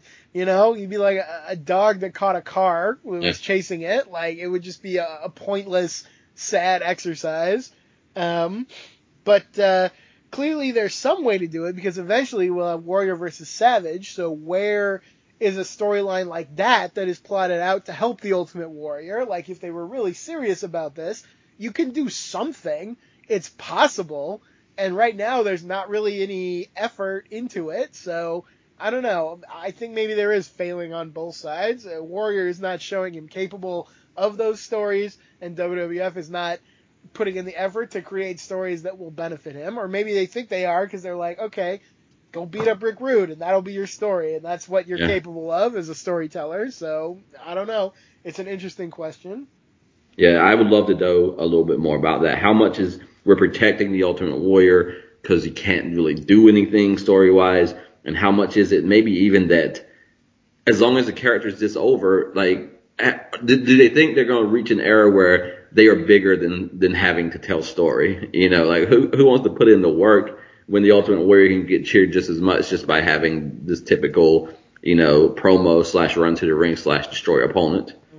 It's crazy if they were thinking that way, because they had Hulk Hogan, who was more popular than Warrior will ever be at his peak, which we're arguably already a little bit past. But if there was anyone you hardly needed to tell those stories with, it would have been Hulk Hogan. And yet, look at all the effort put in, and look at how much it paid off, just like incredibly paid off. So I don't know how, just like months removed from Hogan versus Savage, which was a beautiful story, we have Ultimate Warrior who's heading to the top, and they're just like, we don't really need to do anything, or just Ultimate Warrior can just be Ultimate Warrior and it'll be fine. So, I don't know. I do remember having a strong impression when Ultimate Warrior is champion that, kind of similar to Randy Savage, they're just not really going to give him very much to do. They're not going to give him hot angles. They're not going to give him hot stories. But then the question occurs again, did they do it? What was the reason? Did they not think Ultimate Warrior was capable of it? Was it just, they were just waiting for Hulk Hogan again? I have no idea, but it is interesting to look at. There's also something that, whether it's Hogan, Flair, Bret Hart, lots of other guys, like, you can like or not like Hogan versus Honky Tonk Man. You can like or not like Hogan and Beefcake versus Zeus and Randy Savage. But if you watch those things, Hulk Hogan, in almost every clip, every moment, is doing something that says, I am an alive human being in a certain angle, behaving a certain way for a certain reason. You get zero of that no matter what Warrior is in. Like, I know Rick Rude and Bobby Heenan do not want to lose their belt. I don't even know if Warrior wants to win the belt. I know it's supposed to be a feud. I don't know if Warrior really knows it's a feud. Like, it is the same thing from Warrior's point of view as anything that we have watched for the entirety of the series. Yeah, absolutely. And I would say one of the times, like, Hulk Hogan will reach a terrible low point in his career. We're already sort of a little bit on that path. And he will kind of become the same thing, where he's just like spouting the same catchphrases and the same attitude, and nothing will impact him anymore, and he'll just be sort of this generic Hulk Hogan at all times, and nothing can affect him. So, don't go in that direction, or if you're Ultimate Warrior, don't always exist in that place, So it's a fair critique. If you it might feel like overkill if you're listening, but not only are we crowning Warrior a 2-time IC champion, but this has to be, at least historically, kind of him stepping up to the starting line of what's going to run through WrestleMania, which is, if it's not the biggest put over in wrestling history, it is damn close to the biggest push that you could be given as babyface Hulk Hogan falling to another babyface on a WrestleMania stage. So I'm not even starting to hold him accountable to that. I'm just trying to hold him accountable to being a decent 2-time babyface IC champion right now. Yeah, it feels like a long way to go still. But here he is, yep, and he has the workers belt, that Intercontinental title, which, yeah, again, is just silly. So, Oh man, major ovation. I said that before, but I got it in the notes here. Is a big time ovation for the Ultimate Warrior. Yeah, no, I can't deny that. I won't try to deny it. Warrior is very over. And I'll say this. I think I predicted this because I've seen this match before. I came in. This has got to be the best Warrior Rick Rude match that I think you could possibly have. It's not an amazing match like in my all-time list of matches, but by Warrior standards, this is almost miraculous. So, I mean, if nothing else, you can at least say that this match proved that Warrior can be carried to a good match. I mean, that's like a low bar, but it's definitely something that happened here. And I think it grows into it, and I think it's almost all Rude because Yes. the beginning, it's something very video game-like in the beginning. Rude is getting just bounced and, in a way that is, to me, is a bit absurd. I think Rude is going to be the one who's going to bring in the layers. He's going to bring in the nuance. And again, maybe Warrior is just doing his job because all we want you to do is kind of like early Bill Goldberg is just stand there and look good. But I don't know how to parse what is Warrior in WWF. So I can just say, one person was working in a way that made me want to watch and the other one was in the ring with him. Oh man, I would say 20 matches into his career, I think Goldberg had surpassed this Ultimate Warrior. That's just my personal opinion. So if anyone hates me for it, I apologize. I feel like you almost need that early stuff where Rick Rude is just like bounced around because that, like, it just feels essential to like what's going to work with the Ultimate Warrior. You need to have that, and it almost needs to be a little absurd because Warrior is a little bit absurd, so you need to use that. But then yes, the match actually goes on and matures as it goes along, and is better for that. I don't know for sure that I would say this, but this might be the second best Ultimate Warrior match after the WrestleMania Randy Savage match, or at least my second favorite singles Warrior match, and you would never expect it with the opponent and what we've seen so far, but you know what? It really worked. It's not great, but it's actually good, which is a nice accomplishment. Yeah, and it's accomplishing a lot. Like, it's putting Ultimate Warrior over in another big way, but it's frustrating Rick Rude and Bobby Heenan in a way that brings out the best of them. So I think it's paying off for everybody involved. Yeah, no, I think it really is, for sure. There's an interesting bet on the match. I think it's early on, and maybe this is part and parcel to the absurdity you mentioned. Warrior press slams Rick Rude out to the floor, which is just a cool spot no matter who does it. So again, I'll give some credit there. Probably the best thing about Ultimate Warrior is his love of military press slams, which are just cool. Yes. But Rude goes out to the floor. Warrior follows him, and he hits him with the title belt. And this is what Tony Schiavone, he says, well, it's okay because they're outside the ring.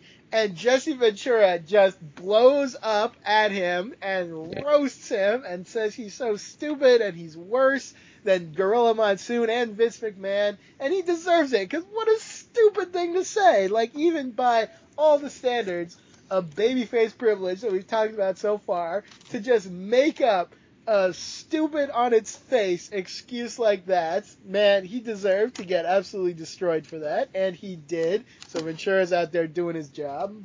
Yes, and like I said, they were filling each other out. So they were kind of being nice to each other, and then after that one, like you say, it's like, you're even dumber than Monsoon. And I think Jesse was done at that. Tony had marked himself. I don't think Tony took that very well either, to be honest. So I feel like they were more strained through the rest of the show. So the credit I will give Tony Schiavone is just sitting there and calling the whole show, because does anybody in the world want to be the guy trying to take the pay-per-view seat from Gorilla Monsoon and Vince McMahon and just like fill that role? And you just got there just the fact, like, I think he gets some accomplishment just from doing the 3-hour show and not running away. Yeah, I suppose so. It's a lot to take on, and he does make it through the whole night. So, oh boy, it's so something weird. else I hate because it's almost like Warrior's not a human being. Oh, it can't hurt him. So then he has to get crushed on the ropes because, oh, well, he's very human there. That's the only way you can hurt the Ultimate Warrior. He has those human testicles still, Yeah, apparently. just fuck off. What do you think about, we've talked a lot in the past about Space Element, and I think Ultimate Warrior looking ahead has been like, well, he must be a Space Element guy.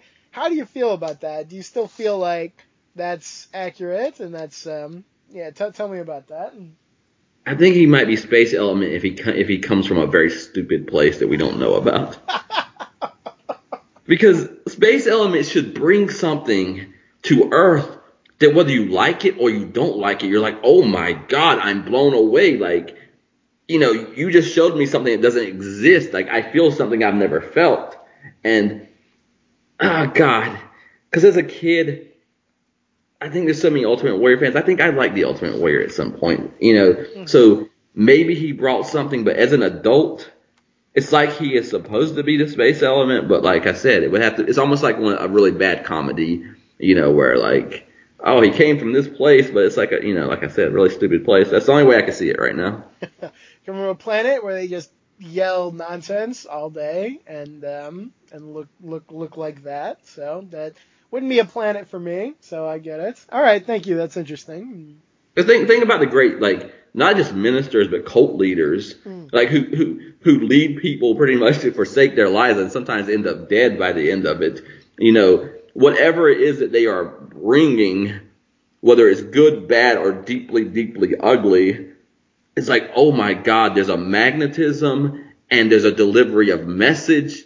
And Warrior might have the magnetism. That's subjective. But as of this point, he doesn't have a message. And I just don't think you can come from another place and arrive and not have something that I at least say, oh my God, can I see that? Because I'm never going to see it again in any other context because you brought it from afar. Absolutely. I'll say this, if he's supposed to replace Hulk Hogan, he's doing a great job of showing that what Hulk Hogan does is a lot harder than it looks. Because, it's not happening so far. Yeah, and even the slipping in that little Warriors thing, like, it's like, this is why I think WWF has to be responsible somewhat because, and this is like why Hulk Hogan will be bad in WCW and in early 90s in WWF because it was never just the Hulkamaniacs. It's, we condemned him for what he puts the Hulkamaniacs through, but my God, what a message, what a story, what weight to behold if you're a part of that, what urgency to show up, what immediacy, what necessity of the fans to be there. All of that is storied through Hulk Hogan. And now we're just going to say little Warriors. So they're little, so it's the same thing. Hulkamaniacs, little Warriors, little Stingers. It's all the same. No, it's not the same. It's really not. And also, I don't think I've heard Ultimate Warrior mention Little Warriors ever. I think people are doing that for him. I don't know if he's aware that there are people around him. So that's a great point. I'm sure somewhere he does it. We're not going out of our way. But I thought the same thing. The times we've heard it has been his opponents bringing it up. How will we be able to tell when he does say it? I can't stress enough how hard I find him to understand. And I'm not like, I can make out the words if I try, but even if I do, like, nothing about them, they don't connect in a way, like, it's a word salad. So what am I listening for? Like, this is just, it's so not my kind of thing. And I can understand on some level why it was popular, but man, it is like repellent to me, to be honest. Yeah, and at its best, it was never going to be more than a burst of energy. Yeah. It had to be a flash in the pan. It had to be here today and gone tomorrow because, like you said, you can sit and listen to the words and parse them out, but then you feel deflated because they don't connect to anything. Whereas every time Hulk Hogan threatens the life of the Hulkamaniacs, I know damn well why he's doing it because he's telling a big story. He's doing it energetically. But at the end of the day, the message is you have one savior, and if you forsake him, you all will just fall into the earth because I only save you if we're all in it to like our death. And I understand, like, rhetorically, he is trying to really say the most important thing that you could ever do as a fan is to be here because you're not just a fan. You are like in this the same way I'm in it. I know exactly what he's doing, whether you like or not, how he's doing it. But if you parse out what Warrior's saying, he's talking to himself about something that nobody else understands and he might not understand, that begins and ends with him and never works its way outside of him. Yeah. I'll say this. On this show, there's a Hogan promo later, And when I was watching, I sort of zoned out, and I realized I didn't know what he said. And I actually went back and I listened to it again, and I would never do that for an Ultimate Warrior promo, because what would the point possibly be? Like, I know his promo before he says it. He doesn't even have to say it. He doesn't have to do anything. He doesn't even have to show up. He can just stay away. I'll say this. He's making his former partner look a lot better by comparison. Sting did a lot better with the chance he got, and he didn't do great either. But man, there's a reason that Sting, was around for like 30 years, and Ultimate Warrior is around for like 2, and then a few failed comebacks. So, and we once got a compliment, I think, from one of the podcasters who it was something about like what makes our show is the notes that we take before the show begins, and I just realized that now that you've said this, that I don't know in the history of WWF, the Legacy series, if I've recorded a single word out of the mouth of the Ultimate Warrior. I haven't. I know I haven't. That's not to be overlooked, right? No, yeah, absolutely not. That's embarrassing. Hacksaw has words on the page in this WWF, the Legacy series. Brutus Beefcake has words. We've quoted Brutus Beefcake promos. I just, because I'm thinking right now, I know Warrior hit a promo on this show, I do believe. He did right before this match. He came out and he just bellowed near Gene Okerlund, so. Not a word, not a single word, because they are empty and hollow. Man, you gotta step it up, my friend. Like this is not working.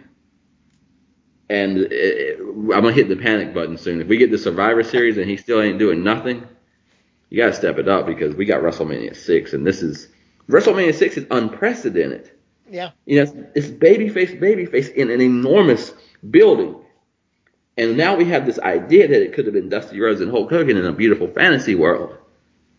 Other than double clothesline Hulk Hogan at the Royal Rumble or whatever the hell you're going to do, what are you going to do? Because right now you're still 0 on the scoreboard. That is unacceptable, friend.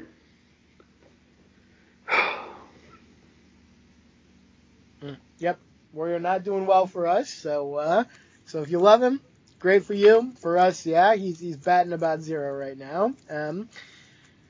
Let's talk about the other guy, but let's talk about Rick Rude, though. I promised I would say something about Rick Rude. And I gotta say, he's very good in this match. He's very motivated. He bumps and feeds very well. He structures the match. He does add those layers. So Rick Rude, very good when motivated. Not much to speak of when not. I just realized, is Rick Rude the precursor to Randy Orton? Maybe? Because they both have a very high ceiling, and they both often forsake it for the sake of sitting in chin locks. So I don't know. Everyone can just think about that. I felt a strong connection when I thought of that. So consider it for what you will.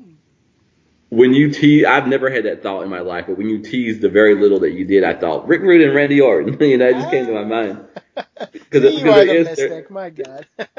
There's something there, There's something in that vein. For me, Randy Orton is one of the few guys that I have enjoyed in the 20 years that has kind of made me watch. And I know a lot of times he's been stale. So for me, I think there's more good Randy Orton for me than Rude. And I know some people might disagree, and that's fine.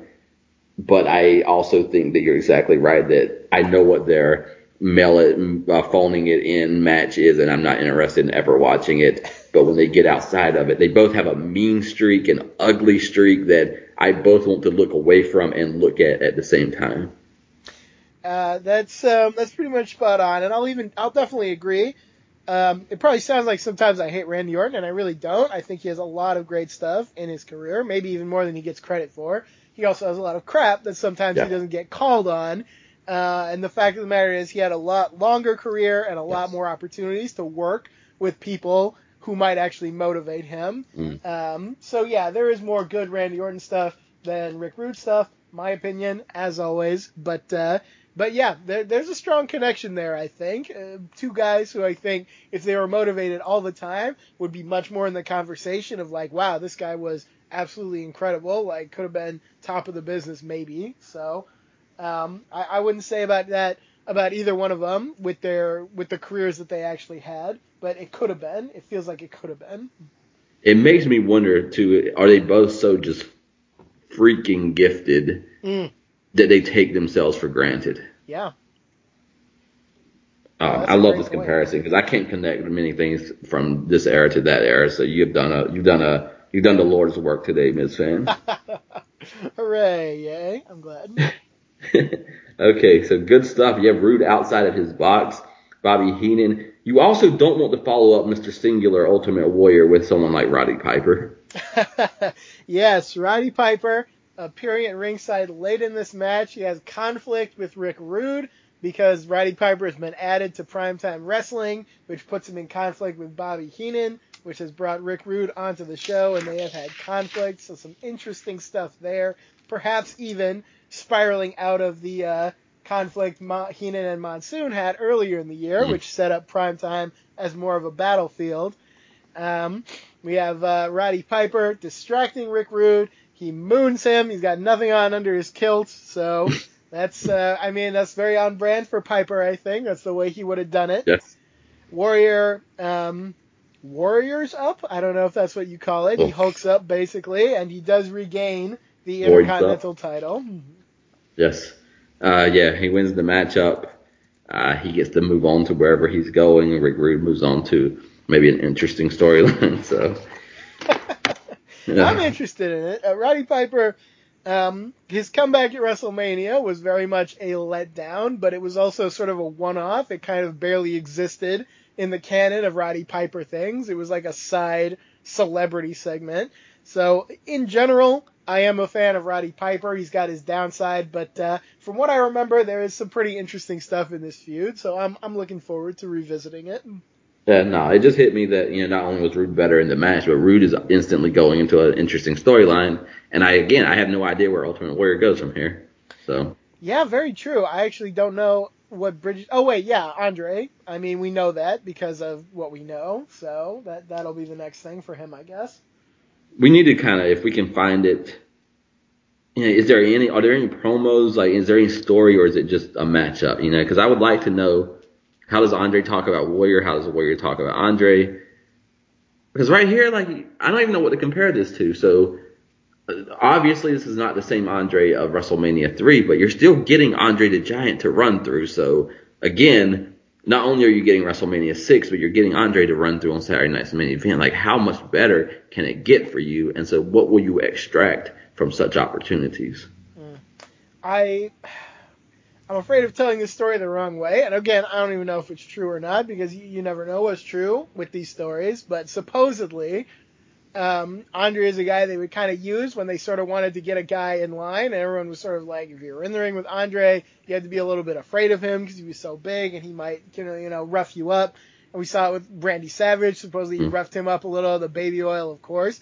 Supposedly, Andre tried to do that with Ultimate Warrior, and it sort of broke the image of Andre to people because Warrior didn't really put up with it very well, and they have some very awkward, stiff matches where they're not cooperating that well. And because Andre was so broken down, he couldn't really handle Warrior like that. So it's kind of a tipping point for Andre. It's a weird situation with Warrior, and further, I think, shows how weird this guy is, and just that he would run headlong into this situation with Andre. So I don't know. I think there's going to be some weird awkwardness in there. I'm very hesitant to look for Ultimate Warrior promos, but I will keep an eye out, and for Andre as well. So if you see anything also, please feel free to pitch it as bonus content, because this is going to be one of the weirder storylines out there if you kind of look behind the curtain, I think. I'm going to have to do the worst thing of all time, which is listen, if there's something to wrestle about the Ultimate Warrior, which there has to be, I think early in the series. Oh, boy. I've got to listen to 80, 88, 89, and 90, because I need to know what they're thinking. I need to know. Like, Shawn Michaels is also going to behave horribly at times, sure, where he's getting a push. And it's something almost that when Vince McMahon makes up his mind about something, you cannot do wrong. Yeah. Diesel, we're going to see this with Diesel. Like, Diesel was not the guy, and he should not have been the guy, and he was never the guy. Bruce Pritchard was talking about like Shawn and Diesel were teaming up and they were being cheered. And to Pat Patterson and Pritchard, the fans wanted to like Shawn Michaels. Mm-hmm. And Vince McMahon, all he saw was it's Diesel. They're cheering Diesel. Diesel is the guy, and they could not shake him off of that narrative. And so I feel like Warrior is already the guy. And whether he does well or does poorly does not matter. Like the lens is set. Vince McMahon has decided, and the Warrior is the guy. But by God, I don't care if it's a broken down Andre. You've got Andre the Giant. Yeah. You better take advantage in some way. Yeah, so anything you find, let me know, and I will keep an eye out as well, loath as I am, to add any Ultimate Warrior content to the show. But, yeah, it's a bizarre time. I don't know. I do know this. I remember what Ultimate Warrior does at Survivor Series, and I actually remember liking that match a lot. So we'll not really because of Warrior, but we'll have fun with that when we get there, I think. I'm excited about that because I have become a huge Rockers fan, which should not be a surprise because I'm a Michaels fan, but it is a surprise because I didn't think I would be. And I was looking over that card, and they're with Warrior in that match. So I'm very interested in like the energy and pace and style of that and how that goes down. They very much have the same vibe. Yeah. So yeah, there's something there. Something's going on. That's also going to be interesting. Like, how does Warrior's match stack against Hogan's? Because Hogan's, I think, a mid-card match, and Warrior's a main event matchup. Yeah, the structure of that card is weird from what I remember, so we'll wait and see what that looks like when we get there. Absolutely. Sean Mooney is in the crowd. I love Sean Mooney, but he just seems like someone who should not be around the people, so of course we put him in the crowd with the people. And they're all grabbing him, like physically just grabbing him while he's trying to announce. That would be hell for me, but good job, Sean Mooney.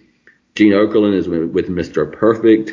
There'll never be anything like it again, and that Red Rooster was his stepping stone.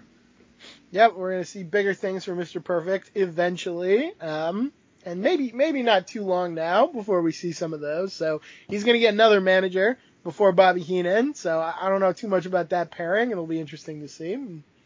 Absolutely. Gene Okerlund's with Roddy Piper. What does a Scotsman wear under his kilt? His shoes. And this is what makes Gene Okerlund so great, because his reaction to this, and he's like, you can't ask me that. Right. It's so great. Like, it's so understated, and nobody else, any other interviewer would have butchered that. Like, they would have no idea what to do with that. And here's Gene Okerlund, and he's just so goddamn good. So more credit to Gene Okerlund. And Roddy Piper, yes, he's acting as insane as you think he might, but it's not WrestleMania. It's kind of a little bit better Piper stuff. So absolutely, this is pretty good Piper stuff because it's just so Piper the way that he is, and he puts over Warrior big time, which blows my mind because he will go out of his way to put Bret Hart over in Bret Hart's Ascension. He's putting Ultimate Warrior over, so he seems like a guy that once they have a guy, Roddy Piper just swings around to put his stamp on it to try to help kind of push them along. So Piper. Well, it's one thing to just kind of throw out a comment. They say, hey, say something nice about the Ultimate Warrior. Okay, all right. I say a million things a minute, so why not? Bret Hart, that's a different thing because he will actually go out and give a huge boost to Bret Hart. Yes. Who obviously deserved it a lot more than Ultimate Warrior. So I don't want to put those two things together. But yes, certainly Roddy capable of being a team player when he wanted to be. But I think it matters, though, in this era to hear baby faces start talking about other baby faces like that. Yeah. It's not especially isolated. Yeah, Piper is not someone who would say as much about Hogan. I think Piper would be happy to put anybody over that's not Hulk Hogan. Like, there's a Piper and Ventura have this, I think, very healthy rivalry with Hulk Hogan. Yeah, well, he's got all that history with Hogan, both on and off screen, so yeah, he probably wouldn't have done that. Warrior, I don't know if they ever interacted very much, and certainly I think Piper would have avoided working with him if at all possible. He just seems like he wouldn't need the aggravation past a certain point in his career, so yeah. That is fair. Okay, so we got Ronnie. Oh God, this is good stuff. Oh man! All right, so is Ronnie Garvin with Gene Okerlund at this time? He is, yeah. They do a whole kind of slew of these interviews where people just walk in and out with Gene Okerlund. Okay. So yes, Ron Garvin is there in a tuxedo He says he's got something special to do tonight, and we'll learn all about that in a match or two. Okay, and then we got Heenan and Rude. To me, this is a promo to watch. This is we talked about last week the celebration that the family had. That was like peak when you win championships, what it should be like, and this is peak what a promo should be like when you lose a championship. Yeah, this is beautiful. Bobby Heenan blows in. He's out of breath. He's yelling about Piper and about Warrior and about everything. Rick Rude joins him as well, and he's a great, really pissed off promo that's far above, the little, like, I'll do a pun and a kiss and, okay, Yes. Whatever. But this is actually very good. This shows the range that Rick Rude was capable of. It does. Gene Okerlund says, settle down. Bobby Heenan instantly says, settle down for what? And he just explodes. Rick Rude explodes, and then he says at the end, just with it, he showed his. Ask Bobby what happened. So good. Oh, that's great. And that's another line that could have been butchered because it's a little cheesy when you look at it, but it's delivered so perfectly. You would never, you would have to think about, that was also like a pun, but it also it fit the situation very well. So it's great. I think nobody is better in wrestling history at freaking out about a loss than Bobby Heenan, and you really can't overstate how important that is. Especially if you look at the modern era, what do people complain about with guys like Cena? If he loses, it doesn't matter. It means nothing. Like, he won't react to it. He won't have a problem with it. And it's not just him. It's a lot of people. And it's not unique to this era either. It's happened across a lot of history. But, man, treating a loss like it really means something ups the stakes so much. Because if you lose and it means nothing, who cares if you lose? But if you lose and it means the world, if it prompts a huge reaction, if it creates the next step of the story, then that's really important. So I got to give huge credit to the talent of Bobby Heenan for making these losses seem really, really important. Absolutely. I have said a million times, if I find myself caring about what happens more than the character I'm watching, I'm not watching that show. And I will stand by that. Nobody outdoes Bobby Heenan. Like, it's so hard to watch this. And like, what does the IC title mean if it causes people to act like this? And you're right. Like, people lose the world title 100 times, and all 100 reactions don't equal up to how Bobby Heenan reacts after losing the IC title here.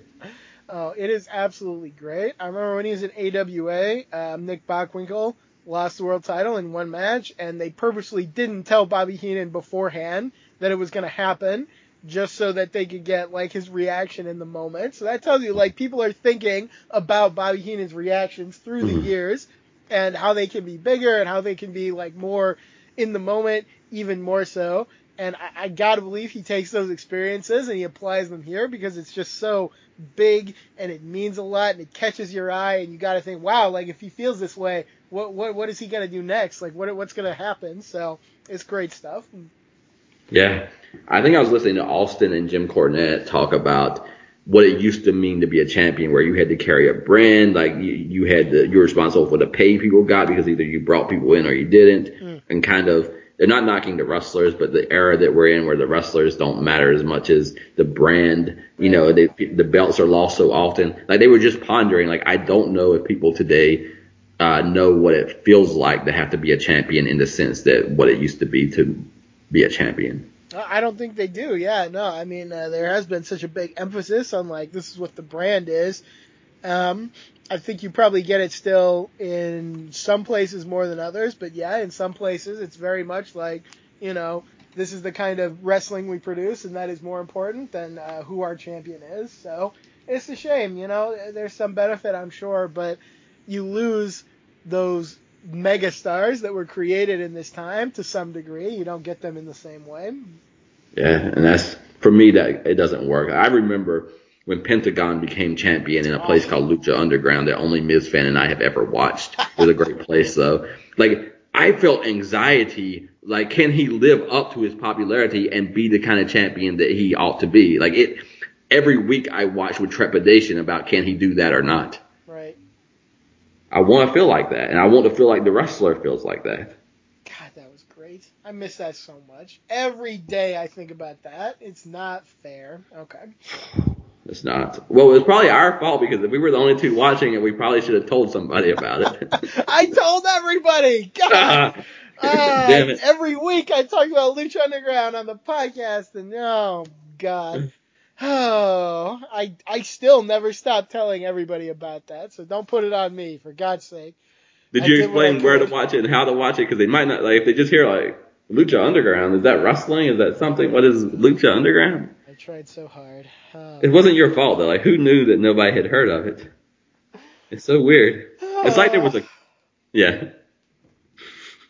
Now I'm in pain. Now I'm sowing the loss, for God's sake. I feel it deep down. Oh, It was not your fault, Miss Van. thank you. I appreciate But it. it was not their fault either. God, whose fault was it? I don't know, but could they have done better? No, they could not have. And maybe that is what their problem was, because I don't know. I've heard people say, like, oh, like, if they ever have a medicine that's over the counter and it works, it actually does what it's supposed to do, they end up pulling it out. It's like, you can't be but so good at your job. You can't deliver but so much. And if you do, you just got to go. Like, get that off. Like, we don't deliver on this level. It sets a bad precedent. It makes everything else that's not delivering have to either step up, and God knows we're not doing that. Was it a dream that we just had? And like, now we're talking about it again and nobody's heard of it. Did it actually happen? Was it witchcraft? Was there magic? Did we fall into a portal? I don't know the answer to these questions.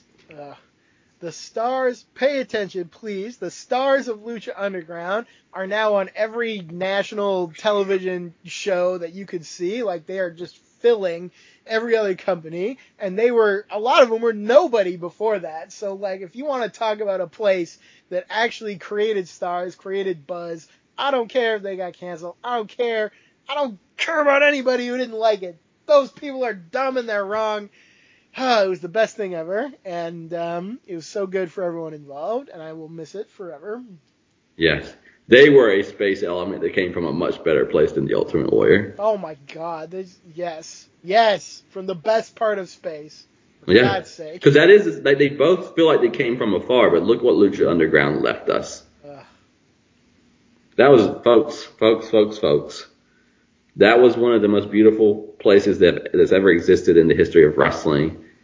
And again, I feel like in part, if you want to say that WCW kind of continued WWF, I think another successor of the era that we're in is Lucha Underground, because the characters were just as big as 80s WWF, and I don't say that lightly.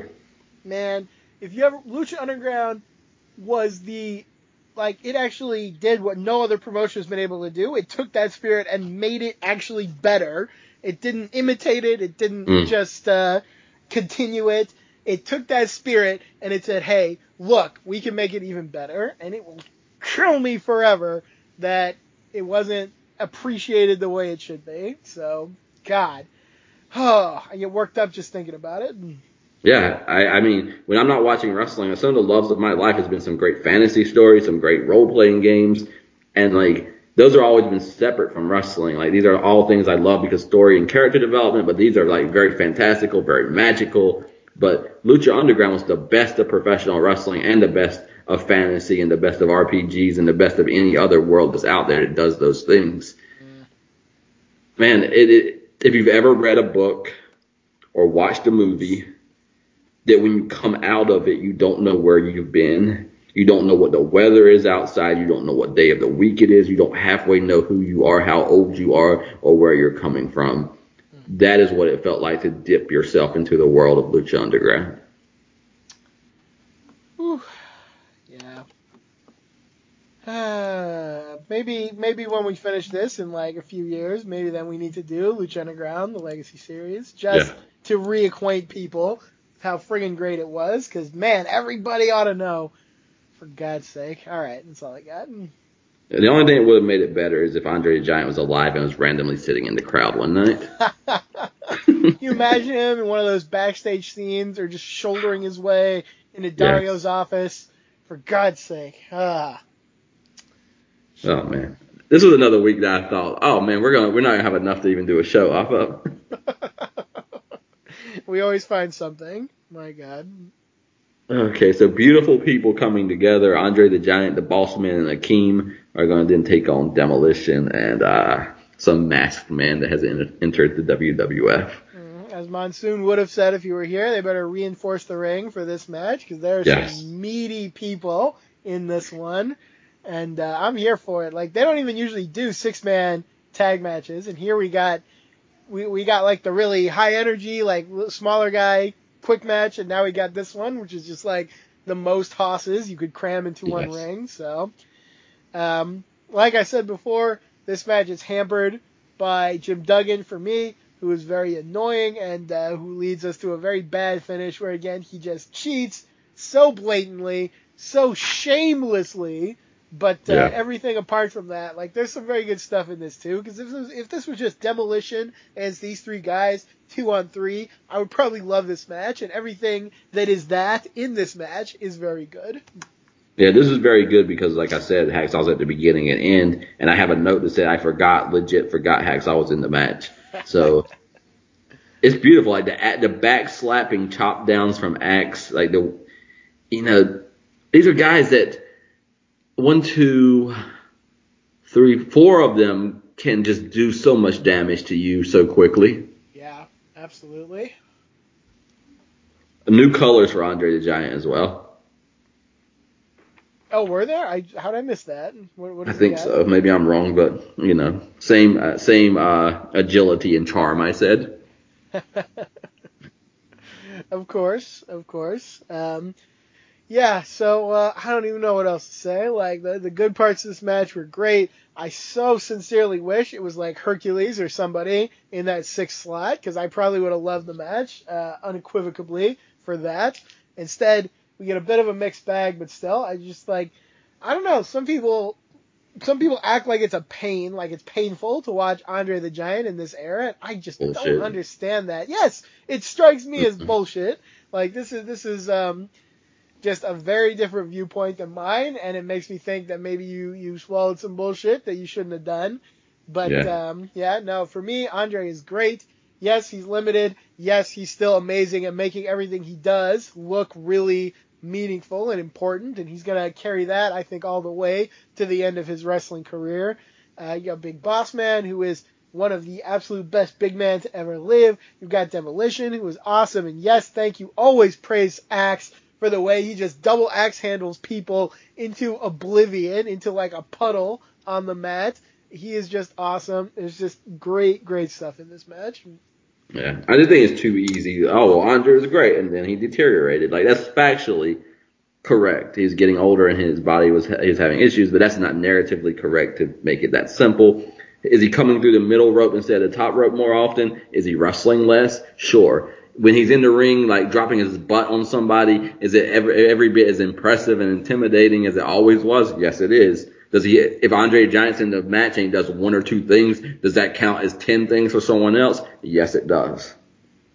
We will reach a point at the end here, which may not be that far away, but Andre and Haku are the Colossal Connection, and I actually love this team because it's just Haku wrestling like 1-on-2 and beating the crap out of people, and then he'll like bring the guy to the corner, and Andre will punch him, and he'll walk in and just like fall on him, and that'll be the match. Mm-hmm. And man, what a great team! Like, what a great way to use Andre at the end there. That's just genius to me. I love that.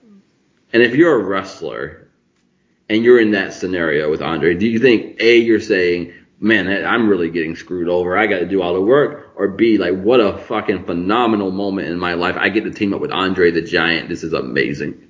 Plus, you're Haku, so you're probably like, yes, I get to beat up 2 guys at once because I can, because I'm Haku, and it's like a subtle recognition of how great and tough this guy is. He practically wins these matches by himself. That's a great point. Tony Schiavone not making a good point. He thinks that anytime you use the ropes, that it's illegal, and Jesse says, you can use the ropes, Schiavone. If you ever wrestled, you might know that. Yeah, more Schiavone misbehaving and just saying things that aren't true. I said early on in my notes, at least Schiavone doesn't get so morally indignant about things, but it's almost worse because he's just throwing out stuff which isn't even true. And I don't know, from some people definitely give the impression that Vince was like high on Schiavone and wanted him to like stay forever. And there's a story of like, Schiavone liked it there so much and he almost came back because he didn't like it when he moved back to WCW. And Vince was like so nice to him. So I don't know, like maybe so. But man, if I were running a company and I heard this night, I'd be like, this guy's not going to be my main guy. Like, I don't hear it. So I don't know.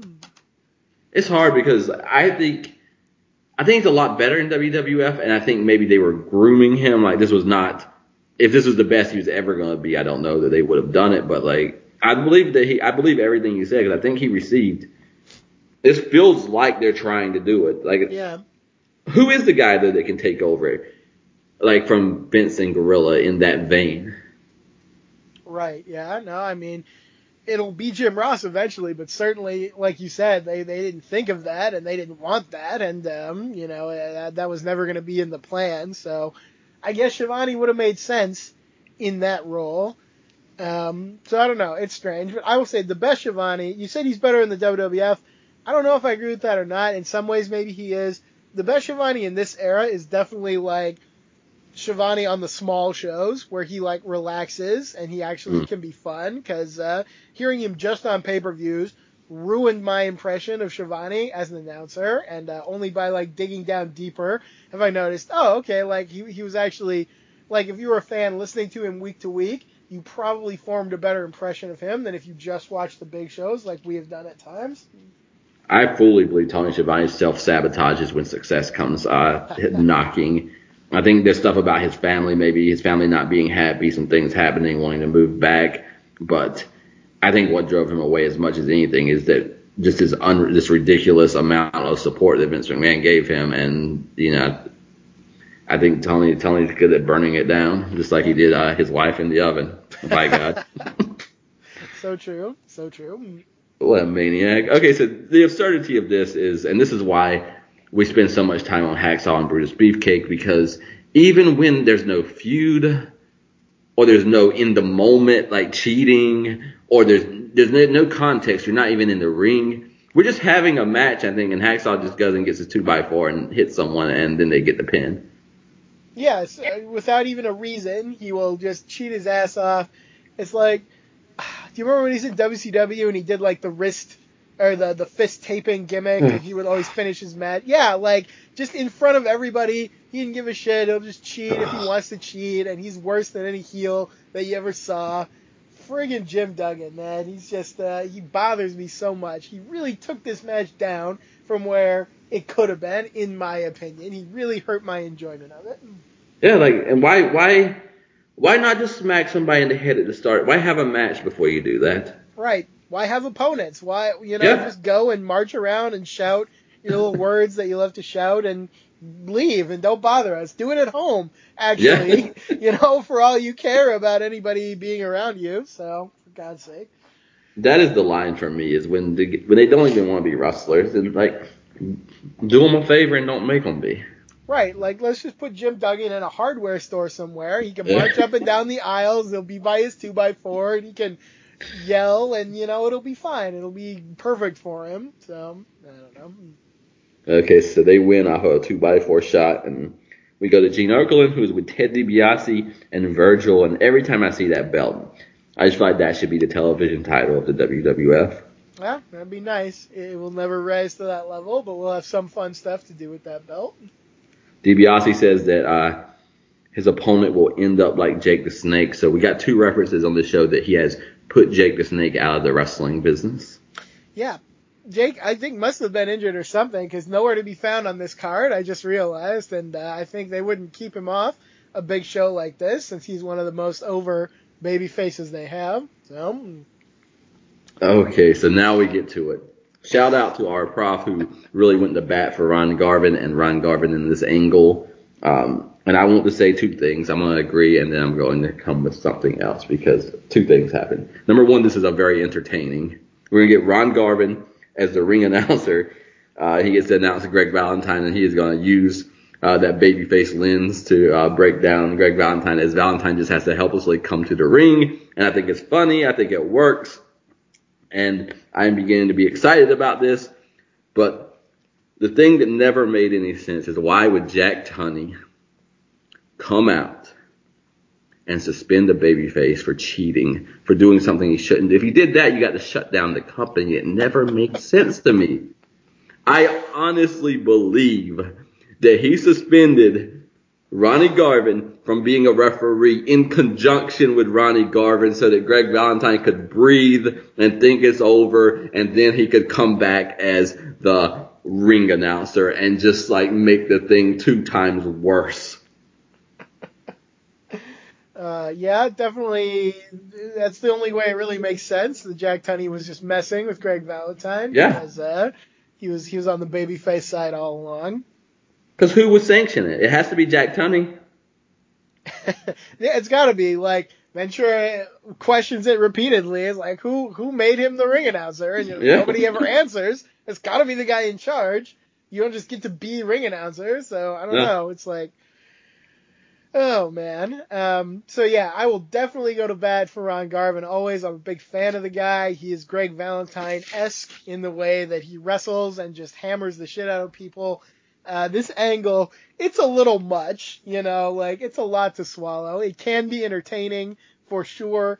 And I agree, our prep did a great job of kind of laying out the details, which I wasn't familiar with all of them. So credit hugely to that wonderful person. But man, it's a lot. Like, especially like he just makes fun of Greg Valentine when he's doing the entrance, and he does a lot of like sarcastic and mean comments. And then after the match, it bothered me even more because he just like went into business for himself and just started announcing whatever the hell he felt like. And I'm like, man, like you were supposed to be doing your job. Whoever made you ring announcer is a terrible choice because you're doing a bad job of it. So I saw it a little bit differently. I think it's the evolution of the babyface WWF era where, we have finally reached a point that no matter what happens in the match, we can announce the, as far as I'm concerned, winner of the match. He definitely gave some truth to that idea. So what do these baby faces even want, though? If they got all the heels out of the company, which I guess is what they want to do, they want to stab them with scissors and just do all sorts of terrible things.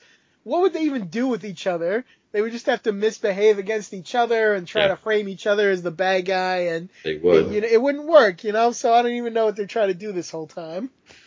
They would do that until there's only one person standing because they're selfish. If you watch this match before it starts, Hercules has to run to punch Greg Valentine because Ronnie Garvin is about to start it up like Hercules isn't there. Like he has to run to get in front of the babyface who's trying to take his moment from him. Yeah, no, poor Hercules. I gotta say, I'm a little. This match on paper is very appealing to me, and they don't really get a lot of opportunity to do much with it because it's all about Ron Garvin. It's very short, and it sort of cheats Hercules, I think, of what could have been a pretty good SummerSlam match. So that's a shame, but it definitely does what it wants to do because, it does put that focus on Garvin, and Hercules does have to, practically run down there just to get into it before it all blows up. So, there's something going on there. Yeah, after the match, they're trying to both get at Valentine's outside the ring, so Ronnie Garvin puts his arm and pushes Hercules back, and then Hercules pushes Ronnie Garvin back. So if you want to know what the baby faces would do if the heels weren't there, you almost found out in this match. Yeah, for sure. That could have gone badly right there. They're only going to slap each other's back so long, if there's some problem, then they're going to stab real fast. Just ask Brutus Beefcake. Excellent. So we're building to again, it blew my mind that this is going to be a match at the Royal Rumble 1990. Yeah, for sure. But I am happy that Greg Valentine's at least in stories again. Me too. This is much better than the team he'll have to do with Honky Tonk Man. I'm really looking forward to that match. Actually, I've never seen it before. I know some people are not high on it, but some people are also just not high on Greg Valentine. And those people are very strange to me. I don't know. They think he's too boring or something. I don't know. That's just not my vibe. I love Greg Valentine. I really like Ronnie Garvin as a very similar type of wrestler. You got two guys who actually were both very big in the NWA at different times, and they're going to get a chance to have what I hope will be a pretty gritty and good match. And I don't know. Maybe there's something I don't know, but I'm looking forward to it. Absolutely. So we got the scoop, roll up, feet on the rope. I told you last week if a heel does that and you're vertically up in the air and the referee still doesn't see it, you've earned your victory. But We're going to get an announcement that, as far as I'm concerned, Hercules is the winner, and I honestly don't know at the end of the day who was on the record book as winning this match. I had to look it up, and they did credit Greg Valentine as the actual winner. So yes. This is the thing. You said it doesn't work because you'd have to shut down the company if you suspended every cheating babyface, and that's completely true. And it also always opens up the problem of, why don't you come out all the time and, like, just when somebody's cheating, why don't you call them? But no, because it's not really about justice. It's about your own personal beef, and that's all you really care about. So you're not righteous. You're just out for yourself, like everybody. Absolutely. Even this, how many times do you have to get Greg Valentine back? Right, yeah, like, just infinitely. It's what we talked about for since this series began, practically. Is if you do one thing to a babyface, you have signed the blank check for them to do everything to you forever, including, like, burning your house down and just anything. You deserve everything you can possibly get at that point. Yes, it is the babyface blank check is a real thing. It's an ugly thing because all it shows is an ugliness in you, because if you've done it 7 times now, let's just say 7 times you've done it, and you're no closer to vindication or satisfaction, eventually it has to go from, oh man, I don't like what Greg Valentine did to you, to maybe you should do some reflection on yourself, because maybe whatever you seek in your life is not coming from, like, sabotaging another human being. Oh my. Anyway, we're going to get to some people who have found themselves. They have found their way. My favorite thing randomly that Sherry said was about a cauldron, and little did I know that we were actually going to see a cauldron at SummerSlam 89. Absolutely. We have Sherry and Savage backstage reading the future in a bubbling cauldron, and it's a little bit silly, but you gotta imagine Randy Savage, he probably was down to do this stuff all along, and Liz was probably, no, we don't want to do that. And now he's with someone who will say yes to his ideas, good and bad. And here's a good one, because I'm into this kind of. It's a little campy, it's a little silly, but you know what? I like it anyway. I don't care. I like how low the volume drops on your Liz voice. There's something fitting about that. I'm gonna have some more stuff to say about that too before we're done. So, oh man. They predict defeat in the future for Hogan and Beefcake. Savage calls Beefcake the weak link. And I'm impressed at how much truth-telling there is about Beefcake in this storyline. They're being all very candid about the worthlessness of Brutus Beefcake. I agree. I had a moment where I was like, okay, I was way too hard on WCW for the Hogan Butcher Starrcade main event, because I did not realize that even in WWF, in the height of their era in '89, we got him in the main event of a pay-per-view, and then there's, like, openly acknowledging that he doesn't belong there. And I'm like, okay, well, that is different than Starrcade 94. It's that Red Rooster energy where they just went around calling him a limited man the whole time. And it's like, yes, and we know we can see that for ourselves. So it's not like a revelation. It's just, thank you for telling the truth about it for once. Good job. I think we'll have some complicated conversation in the main event. I think probably we'll see some things differently. I think there's a multitude of threads to point at. And I just want to say right now, there's a difference to me. And I say this every week. I don't know how to explain it.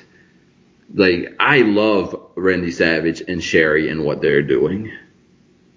But every week it also feels like it's still a free fall for Randy Savage. Like, he's eternally paying for his sins of what he did to Hulk Hogan and Elizabeth, And so I both love what he's doing. I also think he needs to get the hell away from Hulk Hogan, and he needs to find a way to be well as a heel, because I love the Disney villains. Yep. I love the whatever dark magic they're playing with. But I don't like the idea, even if it's implicit, that if you're a heel and you've turned on Hogan and Elizabeth, he can't honestly be doing well. Like, he has to be tortured, and he has to be falling, and he has to be. Well, I would like to have a list at the end of the main event about from 1 to 4 who came out looking the best and the worst. Oh boy. I mean, okay, all right, interesting. So we'll get to that, but yeah, campy as Ms. Fan said, but also so good for what you let Sherry and Savage, run together, and how would there not be a cauldron in the back at some point? I was gonna say, I think I saw this exact scene in Kingdom Hearts at one point, so it's that energy, absolutely. I say when we get to the main event, I think instead of 1 to 4, we got to do 1 to 6 because we got Sherry Yes. and Liz out there too, and that they deserve to be in that conversation. Absolutely. I will say, I don't know how if you're gonna come out super hard on Liz, and I have no problem with that. I will say, but to me, the only tension in the match started when there was Sherry and Liz both involved in the match. Yeah, I don't think I'll be as hard on her as you might think. I'll be a little hard on her, but I will also sort of praise her. So we'll wait and see what that looks like. And there are some things I don't even know what I'm gonna say. Like some things I still don't know where I'm gonna come down. So we'll see when we get to the main event. Right now we have Ted DiBiase going 1-on-1 with Jimmy Snuka. Yeah, I don't know about you. I was not feeling this at all. Jimmy Snuka looked bad. He's like his one sequence is that little like leapfrog thing he does, and he botches it like in the opening minutes and lands right on top of Ted DiBiase. So again, I'm just like, this guy is already past his prime. Just get him out of here. End this one of his millions of returns, which never go well. He dragged down Ted. The commentary was really bad because they just wouldn't. They're like, oh, Jimmy Snuka is like an animal. And it's like, talk about not aging well. Yeah. I try to go light on that stuff because it's bad and it should be pointed out sometimes. But a lot of times it's just like, it's in the past. Hopefully nobody fucking thinks that way anymore. But when it's like your only talking point for a whole match, it's gross. Stop it. Like, it's 1989. You should know already, for God's sake. So that was bad. Match was bad. I feel bad for Ted DiBiase. Imagine if they had just scrapped Honky Tonk and Jimmy Snuka off this show and let Dusty and DiBiase wrestle like they should have done. So that's all I got to say about that. No, I think you're completely right. I also try not to, because everybody of every generation can do hey, this looks bad, and sometimes it needs to be called out. But it's partly because of Jesse Ventura, who's a great commentator, so he uses what's there, so he will not let go of this is an animal versus a man, and this is an instinct versus a thinker, and it's like you get hit in the face with it again and again and again. And I don't know Jimmy Snuka's career, so I don't know when all that started, if that's exclusively WWF or if that came from an era before the era that we're actually in. But it's a match that should not have happened. It's commentary that should not have happened. And it was the first time that I halfway joined the bandwagon of Ted DiBiase was misused in WWF. Like, I don't always want to do that because those people, it seems like he had to be world champion in main event, and that's not true, I don't think. But either Ted DiBiase is not as good as people say he is, or he's a lot better than what he deserves. And it's the second one, Right. You think, like, was he using 5% of his ability in this match? If so, that's what he was using, and that's what it called for. Yeah. No, absolutely. I've seen Ted carry some people to good matches, but I don't think there's anything he could do here because I really honestly believe Jimmy Snuka is useless at this point. Like, his peak was, 1980, where he jumped off a cage one time. He inspired Mick Foley. Great. He was very popular at one point. I don't take that away from him, but he will come back to this company over and over and over again, and he will always look terrible, and there will never be any point to it. So, I don't know. It's just another edition of that, and it's far from the last time that it will happen, unfortunately.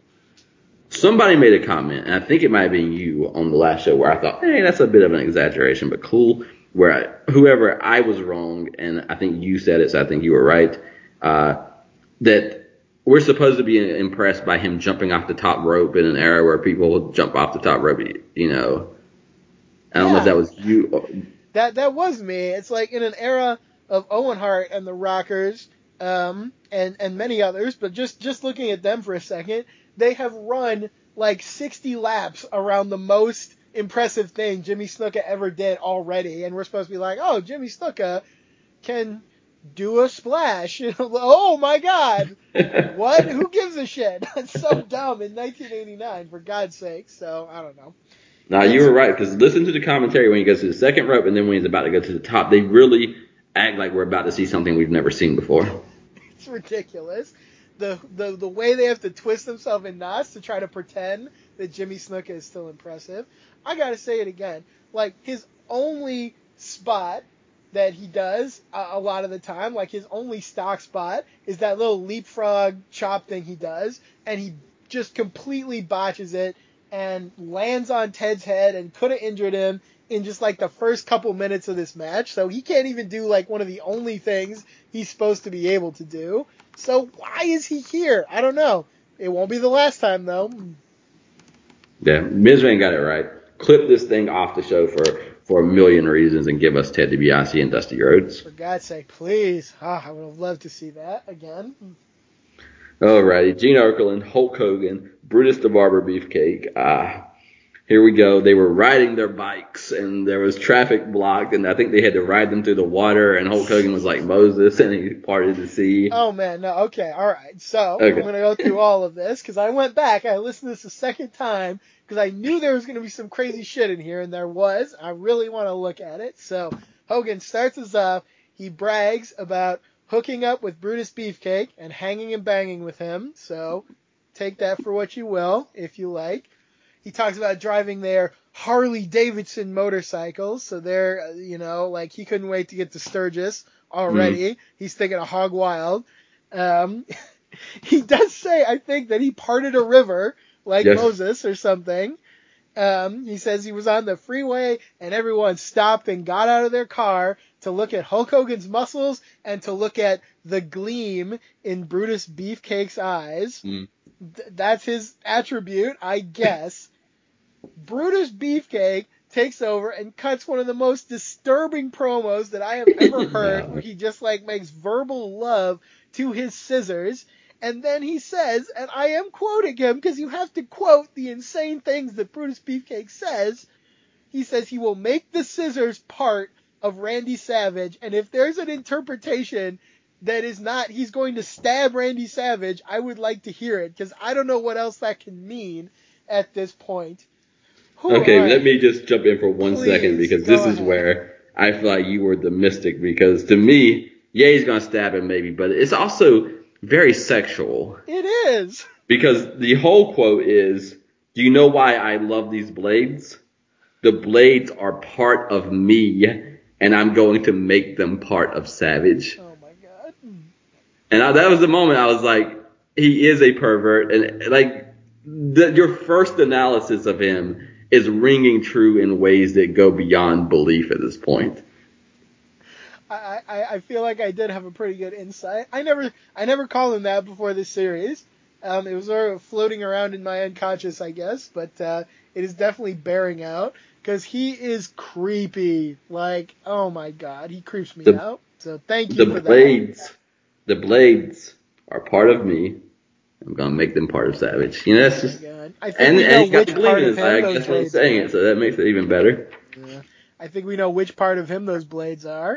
We don't want to know. So, oh my God. So we go from Brutus Beefcake being weirdly horny to Hulk Hogan, and oh my God, like this for a guy who spent like months protesting that, Liz is like my sister, and I never even thought about her like that. He cuts the dirtiest, horniest promo we have ever seen in this era about Liz riding a motorcycle with him, and about her sexy legs and being wrapped around him, and her high beams pointing out in front of her, and just like, it's a pornographic promo, and it's just unbelievable. So this is the promo I went back, I listened to, just because, Ultimate Warrior, he says crazy things, but they don't mean anything. These two guys say crazy things, and they mean all sorts of scary things, and we have to document them.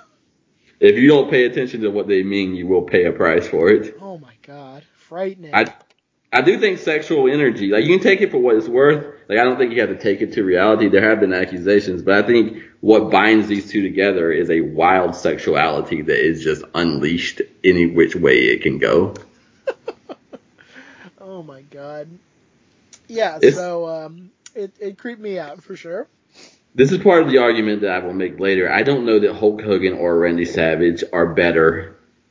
Like, this is like the sequel of the sequel of the sequel. I think they need to leave each other alone because they're lowering themselves and lowering themselves and lowering themselves to still have something to say and do to each other.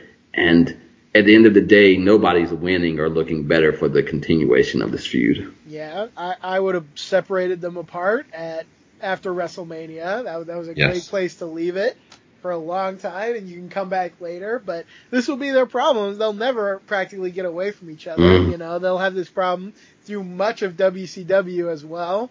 Randy Savage just can't leave Hulk Hogan alone, and that's a problem which arguably extended to real life. So, you know, take it for what you will. Yeah, and the great stories of our day are the ones where you can guess at meanings, but you have to guess because it's not fully unpacked. Like what you just said, everything that we guessed at a year ago because they won't leave the feud alone. You don't have to guess anymore.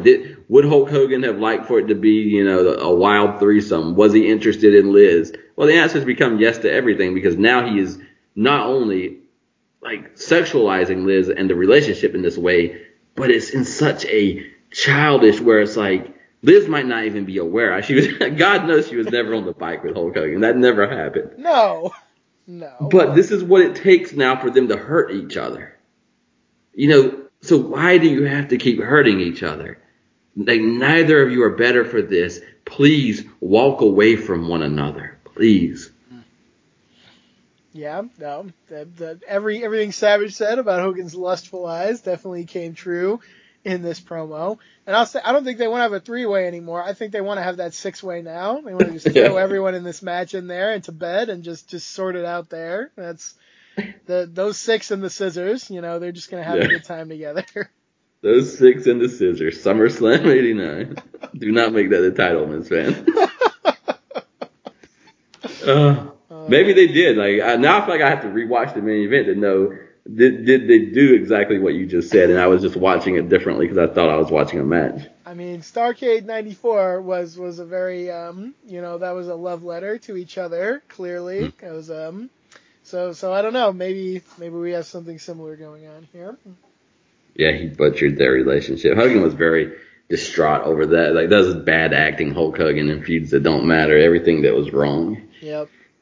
Okay, so, but again, here's what you got to say. Whether Hogan is slipping a little bit, look at what we just got out of a Hogan Beefcake promo, and we did not mention a word of the Ultimate Warriors promo, just for the record. Like I said, they're both saying crazy things, but one crazy thing is just nothing, and the other, you have to document it for the police report, so, you know. Oh, man. Whew. All right, so I will try to get my composure as we continue on. The Genius is somehow involved in this. I have no idea how, why, or when, but... Yeah, I don't know if this was like a Randy Savage reference or something, but yes, the Genius introduces the match with a poem, which, funny enough, was also his gimmick when he was a babyface jobber on TV. But now it's bad. Now it's annoying because he wears a gown, a graduation gown. So take that for what you will. He says, among other things, that Liz is useless, and he generously calls Zeus an unknown factor. So it's a good way to frame it, I suppose. Yeah, I didn't know what to make of this, and I didn't know what to make of the fact that there's 30 minutes still left on the clock when this all begins. Yeah. This match is not good. It's not the worst thing ever either. Like, there's a little bit to redeem it. Like, you can tell they're trying to structure it, and like some of them are working hard. Even the ones who like even Zeus is like he's trying. Like, you can see that he's trying. So, I don't know. It's a bad match, but it's not as horrible as it could have been. I guess is probably the nicest thing I can say about it. Okay, so I think there we fall similar places because it wasn't necessarily like, to me, if it was a random Saturday night's main event, mid-card main event, whatever. Mm-hmm. But I think what it is between good errors and bad and what they're not going to have forever is anything that still gives it some life and motion comes out of past feuds and past rivalries. Yeah. Like, if it was only built off of a couple of months and what we saw on TV and this was the main event, this would be the most god-awful thing in line with all the other god-awful things. Sure, yeah, but they are playing off some interconnected stuff, and I'll say the crowd is very reactive to this match. It's very over in certain ways. I do think this is another one of those matches that maybe burned off some goodwill, so even though they're reacting in the moment, you're making sure they don't react as strongly in the future. So, I don't know. It's still a bad match, but like there are a few redeeming things about it, kind of. So, yeah, we're not that far off, I think. Yeah, and I think the tension for me, I don't think this tension between Savage and Hogan, I think they either both liked each other, never liked each other, whatever their relationship is. So like when Liz comes out, there is still tension between Savage, Sherry, and Liz because part of why Savage and Sherry are behaving this way is indirectly to stick it to Liz. So like there's life to me still in that. But there's no honest tension left between Hulk Hogan and Randy Savage. It's just overkill. So yeah. I feel differently about those, which is good for WWF because we're going to get like Liz and Savage and Sherry stuff like a couple of years out. Mm-hmm. But the Hogan stuff and Savage is not authentic. It's not there anymore. And again, one thing I want to figure out before this match is over, like I said, is where does Savage fall? Because certainly he's not nearly the top guy on his own team.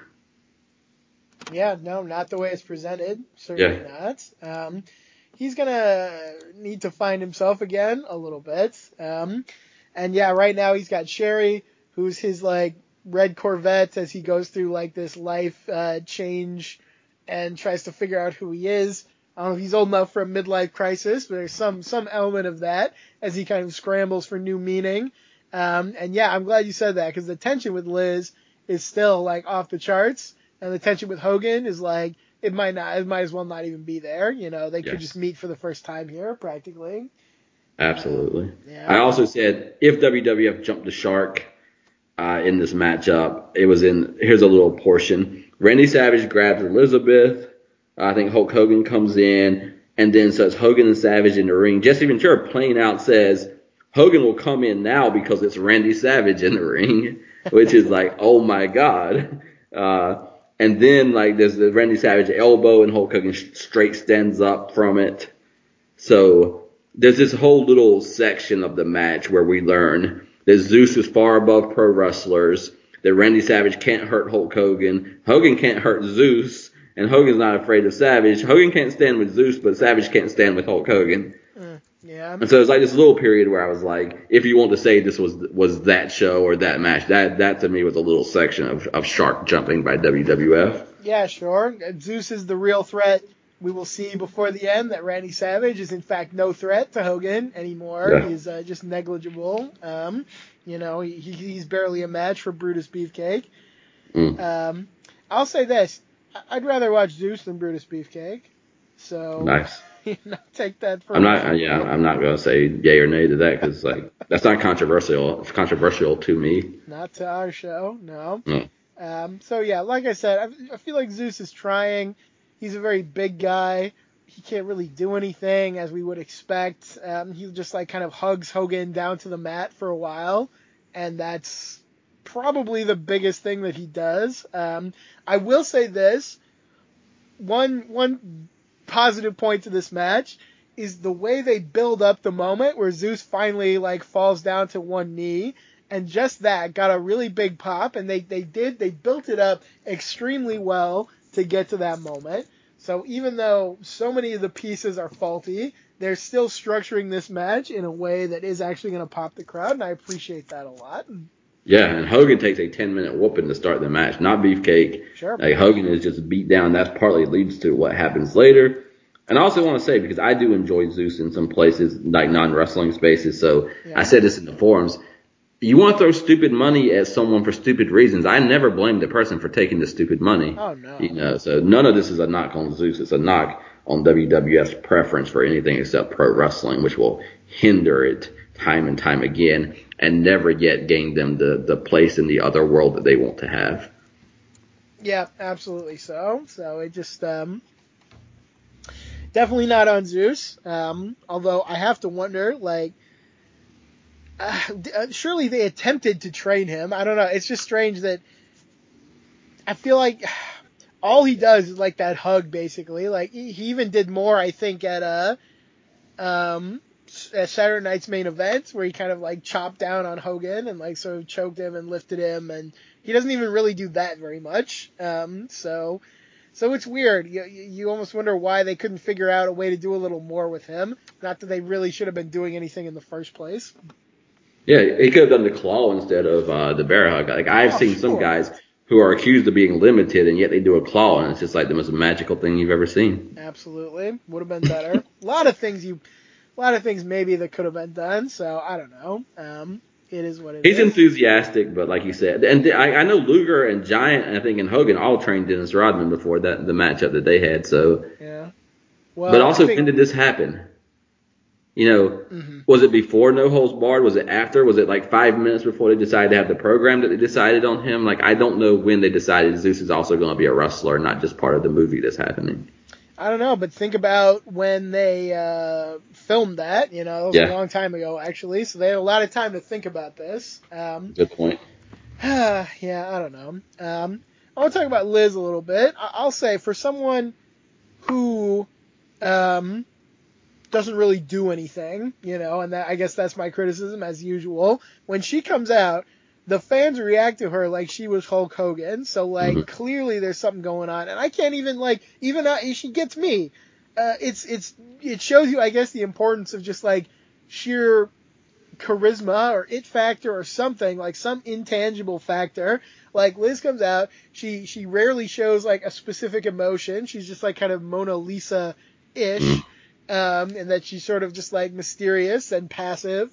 But there's something about her, you know, so I'll give her some credit. It even gets to me, even though she really does nothing. So yeah, without even doing anything, she's probably at least like 4 out of the 6 in this match. So Yeah, I think that's a good point. It's also, we're getting so many years along, I think, that some of the storied people, like the Pipers and the Liz and the folks that were there from the beginning almost, there's almost a royalty about it. They're not new anymore. You know, Piper comes out massive ovation. Liz comes out massive ovation. We talk about, is Andre still the same? Is he starting to fade? So we're starting to see people go from superstars to icons because it's been enough years. We're going into WrestleMania 6, so we're almost 6 years into this thing. Yeah. So I think there's also just something that's iconic about Elizabeth as that first lady, as being with Randy Savage, is going way back into that WWF lore now. Yeah, no, I think you're absolutely right. And again, like like you said, a positive part of this match is they can actually play off things that happened before. The Savage Hogan stuff mostly is not that eye-catching, but there is one moment where Savage tries to hide behind Liz, and Hogan like goes over quickly to fend him off, and that I was like, that's a good moment for you three, because like that is steeped in history, in past relationships. That's a moment that did catch my eye, so I'll give credit to that. Thank you for that. Like, I don't think, like, I caught that one, but listening to that warms my heart because that is a nice moment between the three of them. Yeah, it is. It really is. What is not a There's nice so many, moment? yeah, go ahead. Sorry, go ahead. I was going to say, there's so many lies and truth in this. We've already documented that, but Hulk Hogan did hold the rope for Liz. So, like, you know, he did do things for Liz that Liz could only do for Savage. So, you know, it's continuing on with one out of a million of those threads that are out there, which is like Savage will always sacrifice Liz. And no matter what, if Hogan's even using her, he at least physically plays a different role with her than Savage plays. Man, it's just to mess with Savage, though. We've seen the proof that if Savage is not in direct conflict with Hulk Hogan won't even go near Liz. You know, he doesn't care at all. So I don't give any credit to Hogan for that. He just it's all part of his psychological game. It's no different than him trying to wear the hat of his opponent after he beats them. Liz, in his mind, is just Randy Savage's hat. So he can just steal her and use her, and then he doesn't care as soon as he's out of that conflict. I think that's fair. But it seems like Liz only pairs up with Hogan for the same thing. Liz, I think you could just walk up to Liz and suggest anything, and she'd be like, "Hey, get in my unmarked van, with tinted windows." Oh, okay, all right, sure. It's like Liz is just unbelievably passive. She has no agency in almost anything she does, and I include this match, even though supposedly, allegedly, she does something, but it's not on camera, so I'm very suspicious that it even happened. So. Oh, come on now. Come on. I don't know. It's possible. I won't say it's impossible. I'm just saying I'm suspicious that there's no evidence that it happened. But it's a strange thing because you got two people in the middle of the ring, and then you're gonna have the fastest, biggest pile up in that corner that I've ever seen in my life. You're not wrong. So I want to talk about that in a minute. But first, before that, I want to follow along in the match. I referenced this before. The proof that Randy Savage is of just absolute no threat to Hogan anymore is he actually hits the Savage elbow, and Hulk Hogan just pops up and no-sells it. And this is something he's going to do more and more, where he just leaps up to his feet after eating somebody's finisher. And it's gross, and I don't like it. I'll just say, I guess this is how they knew that Savage could wake up Hogan by magic after an elbow drop, because they will make use of that later on. But what an ugly way to discover that fact. I agree with you on both, because I condemn that 100% because this is Ultimate Warrior. This is what makes wrestling not worth watching, because this is like Hacksaw with the 2x4. If these things are so, then nothing around them matters. Savage can never beat Hulk Hogan if this is the case. So why am I watching this? So I condemn that 100%, but that's freaking all. When does he do that? When does he wake him up with the elbow? God, isn't that Starrcade 94? So that's WCW, right? Yeah, I think so. That's when I remember it anyway. It can't be WWF because they're never going to team up again in this company. So. But that's Ben Button theory there, though, because they learned it here and they do it in WCW. Yeah, maybe not Starrcade, but it's somewhere in that feud. I'm pretty sure. So yeah. Yeah, it's the continuation on, but it's kind of an ugly continuation, so, it is what it is. But anyway, yes, like you were saying, we do get the pile up, we get things kind of going nuts. Sherry gets up on the apron, she kind of falls into the ring, we are told that Liz pushed her. I'm sorry, go ahead. There is a rumor that Elizabeth tipped her foot and her leg over, so just a wild rumor out there, Ms. Fan. I like how you phrased it, though. She just kind of tipped her foot, and that sounds like the most aggressive action Liz has ever taken in the history of this promotion. So, tipped her foot is probably the best way to phrase it, if she actually did do it. Okay, I think it's in the replay, but I will let you run with your aim. You take over, my friend. All right, so Hogan steals Sherry's deadly purse, which has been used as a weighted weapon in this match. He hits Zeus with it. He slams him. He leg drops him. He finishes him. That's it for Zeus, you would think. No, he will be around some more, even though he lost this decisive finish here. So yes, Hulk Hogan stands tall, as you would expect, and then he menaces Sherry, and then they do some more stuff, and I don't want to talk about it. Yeah, so there you go. The baby faces prevail, they party, and I think the thing that hurt me the most, I was realizing, it feels like Zeus isn't done, and then I had to do a little research, and I was like, it's because Zeus isn't done. I don't know why not, though, because he did take the pin, and... but I guess the purse is his out, so I don't know. More egregious to me than the match, I will talk about it, is after the match, they have to, Hogan has to menace Sherry and gives her an atomic drop, and then I lied, Liz actually does one thing, she slaps her, kind of, as she stumbles across the ring, and then they cut off some of her hair and threaten the other heels with the scissors. Excuse me. God, I'm so mad I'm allergic to this this ending. So yeah, Sherry, they're just lucky that she was stunned, because I think she could have beaten up all three of them, really, if she had her wits about her. So. And Hulk Hogan will take the cut hair and put it on the top of his head. More proof. There you go. Oh my gosh.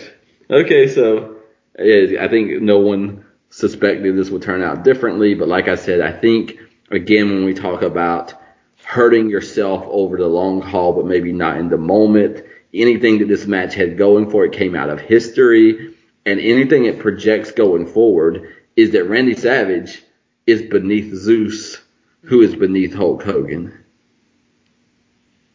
Pretty much, yeah. I mean, I got that impression. I will say I am glad that Savage didn't take the pin. That's one thing you can at least say in favor of that. But yeah, just the way he's finished with no soul is very hard to swallow. And I wasn't lying. As I said, it looks like he was hardly a match for Beefcake even, and that just ain't right. So. Yeah, I definitely think Beefcake came out better than Savage. And it was just like when Savage was, I get that you're trying to build Zeus, but you also know he's not going to be around forever. But when Savage, the former world champion of 5 minutes ago, was in the ring, it was a literal verbal, like, oh, this is a relief for Hogan and Beefcake because Savage is in the ring. Yeah. So the way they framed it was very pro Zeus, and that's just that nobody needs that. Come on. So.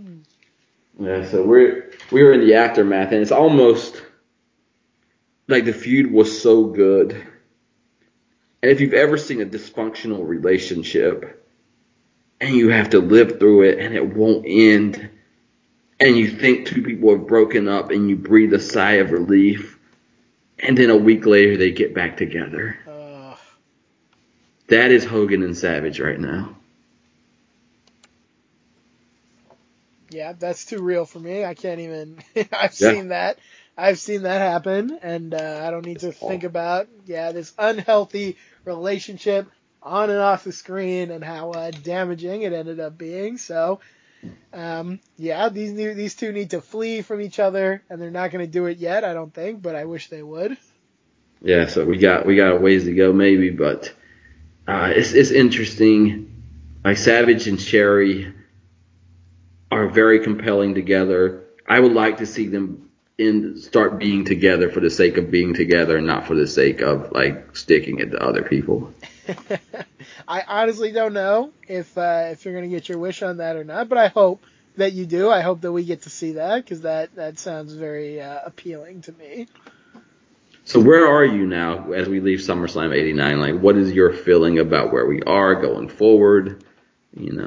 I think it's about the same as I articulated last week. We've just entered an era where, if WrestleMania 3 was the peak, we crossed the peak, we kind of walked down in the sunshine for a while, now we're sort of falling into the shadow, and there can still be a lot of great things, but we're at a point where there can be a lot more bad things too. So I think there's going to be some stuff that we enjoyed tremendously, that we enjoy as much as anything we've seen up to this point, but there's probably going to be a worse ratio of bad stuff where we had to say this is not so good, this hurts me in one way or another.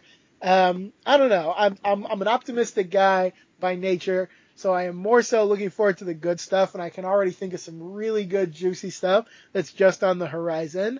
But we've definitely passed the point where I felt like that elation that like, wow, it's a company that is growing and is so strong right now, and it's like they can't take a bad step hardly. We're just not quite there anymore. Yeah, I think I'm in the same place, and I don't know if it's because, again, we're coming out of so much good, but right now I just feel like they're on a lower ledge, but they're not free falling. No. But will it get tired after a while? I can't say the answer to that, but right now I'm still enjoying it. I still want to be in this era, but I just feel like we have dipped to a lower ledge than what we were previously on. Yep. I think that's a very fair way to phrase it. But yeah, no, we've got good stuff to come. I think we have the Macho King, I believe, will be crowned by the time we have our next show. We have Hulk Hogan feuding with Ted DiBiase and maybe getting some distance from Randy Savage. I don't know if I call it a feud. They'll have a title match on the next Saturday night's main event. We'll see Roddy Piper throwing fists with Haku as his feud with the Heenan family continues. We'll see Tito Santana finally getting a chance one-on-one with Rick Martel. So there's going to be some very fun stuff even on this next show. So a lot to look forward to. And we'll just have to make it through the bad stuff and call it out as we have always done. Absolutely. We got less than 6 months left in the decade of the 1980s. I think we have a couple of Saturday night's main events before we get the Survivor Series. So we are slowly closing the door on a decade that we will not get back.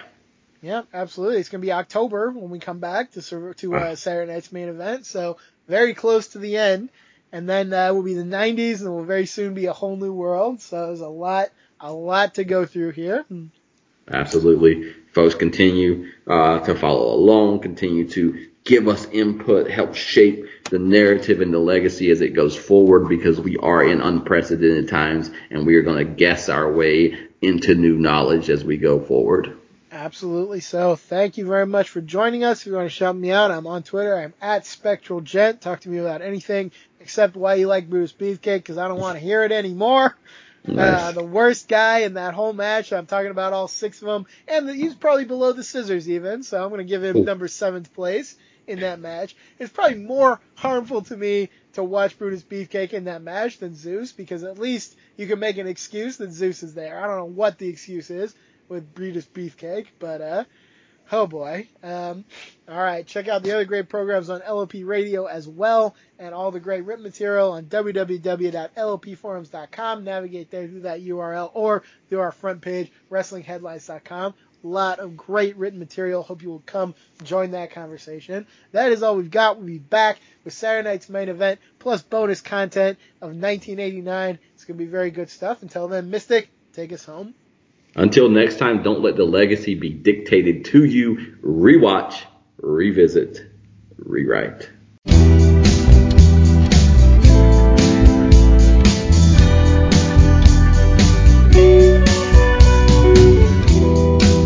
I saw an undiscovered creature climbing on the mountainside. You know that no one else believed me. How about that? With green eyes and white stripes and salted tears, I knew that these were just its cautionary features. Keep telling myself nothing to fear. It's just an undiscovered creature coming up to meet you. He's the one that's scared.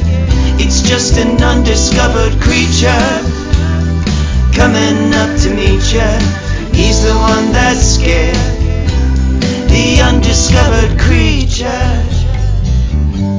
The undiscovered creature.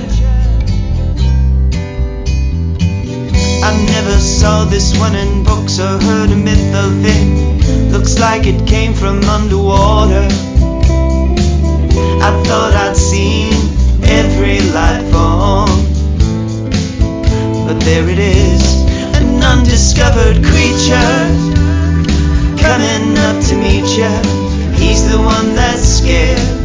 It's just an undiscovered creature coming up to meet you. He's the one that's scared. The undiscovered creature. On and on and on and on and on and on. The undiscovered creature. On and on and on and on and on and on. With green eyes and white stripes and salted tears, I knew that these were just its cautionary features. Keep telling myself nothing to fear. It's just an undiscovered creature coming up to meet you. He's the one that's scared. It's just an undiscovered creature coming up to meet you. He's the one that's scared.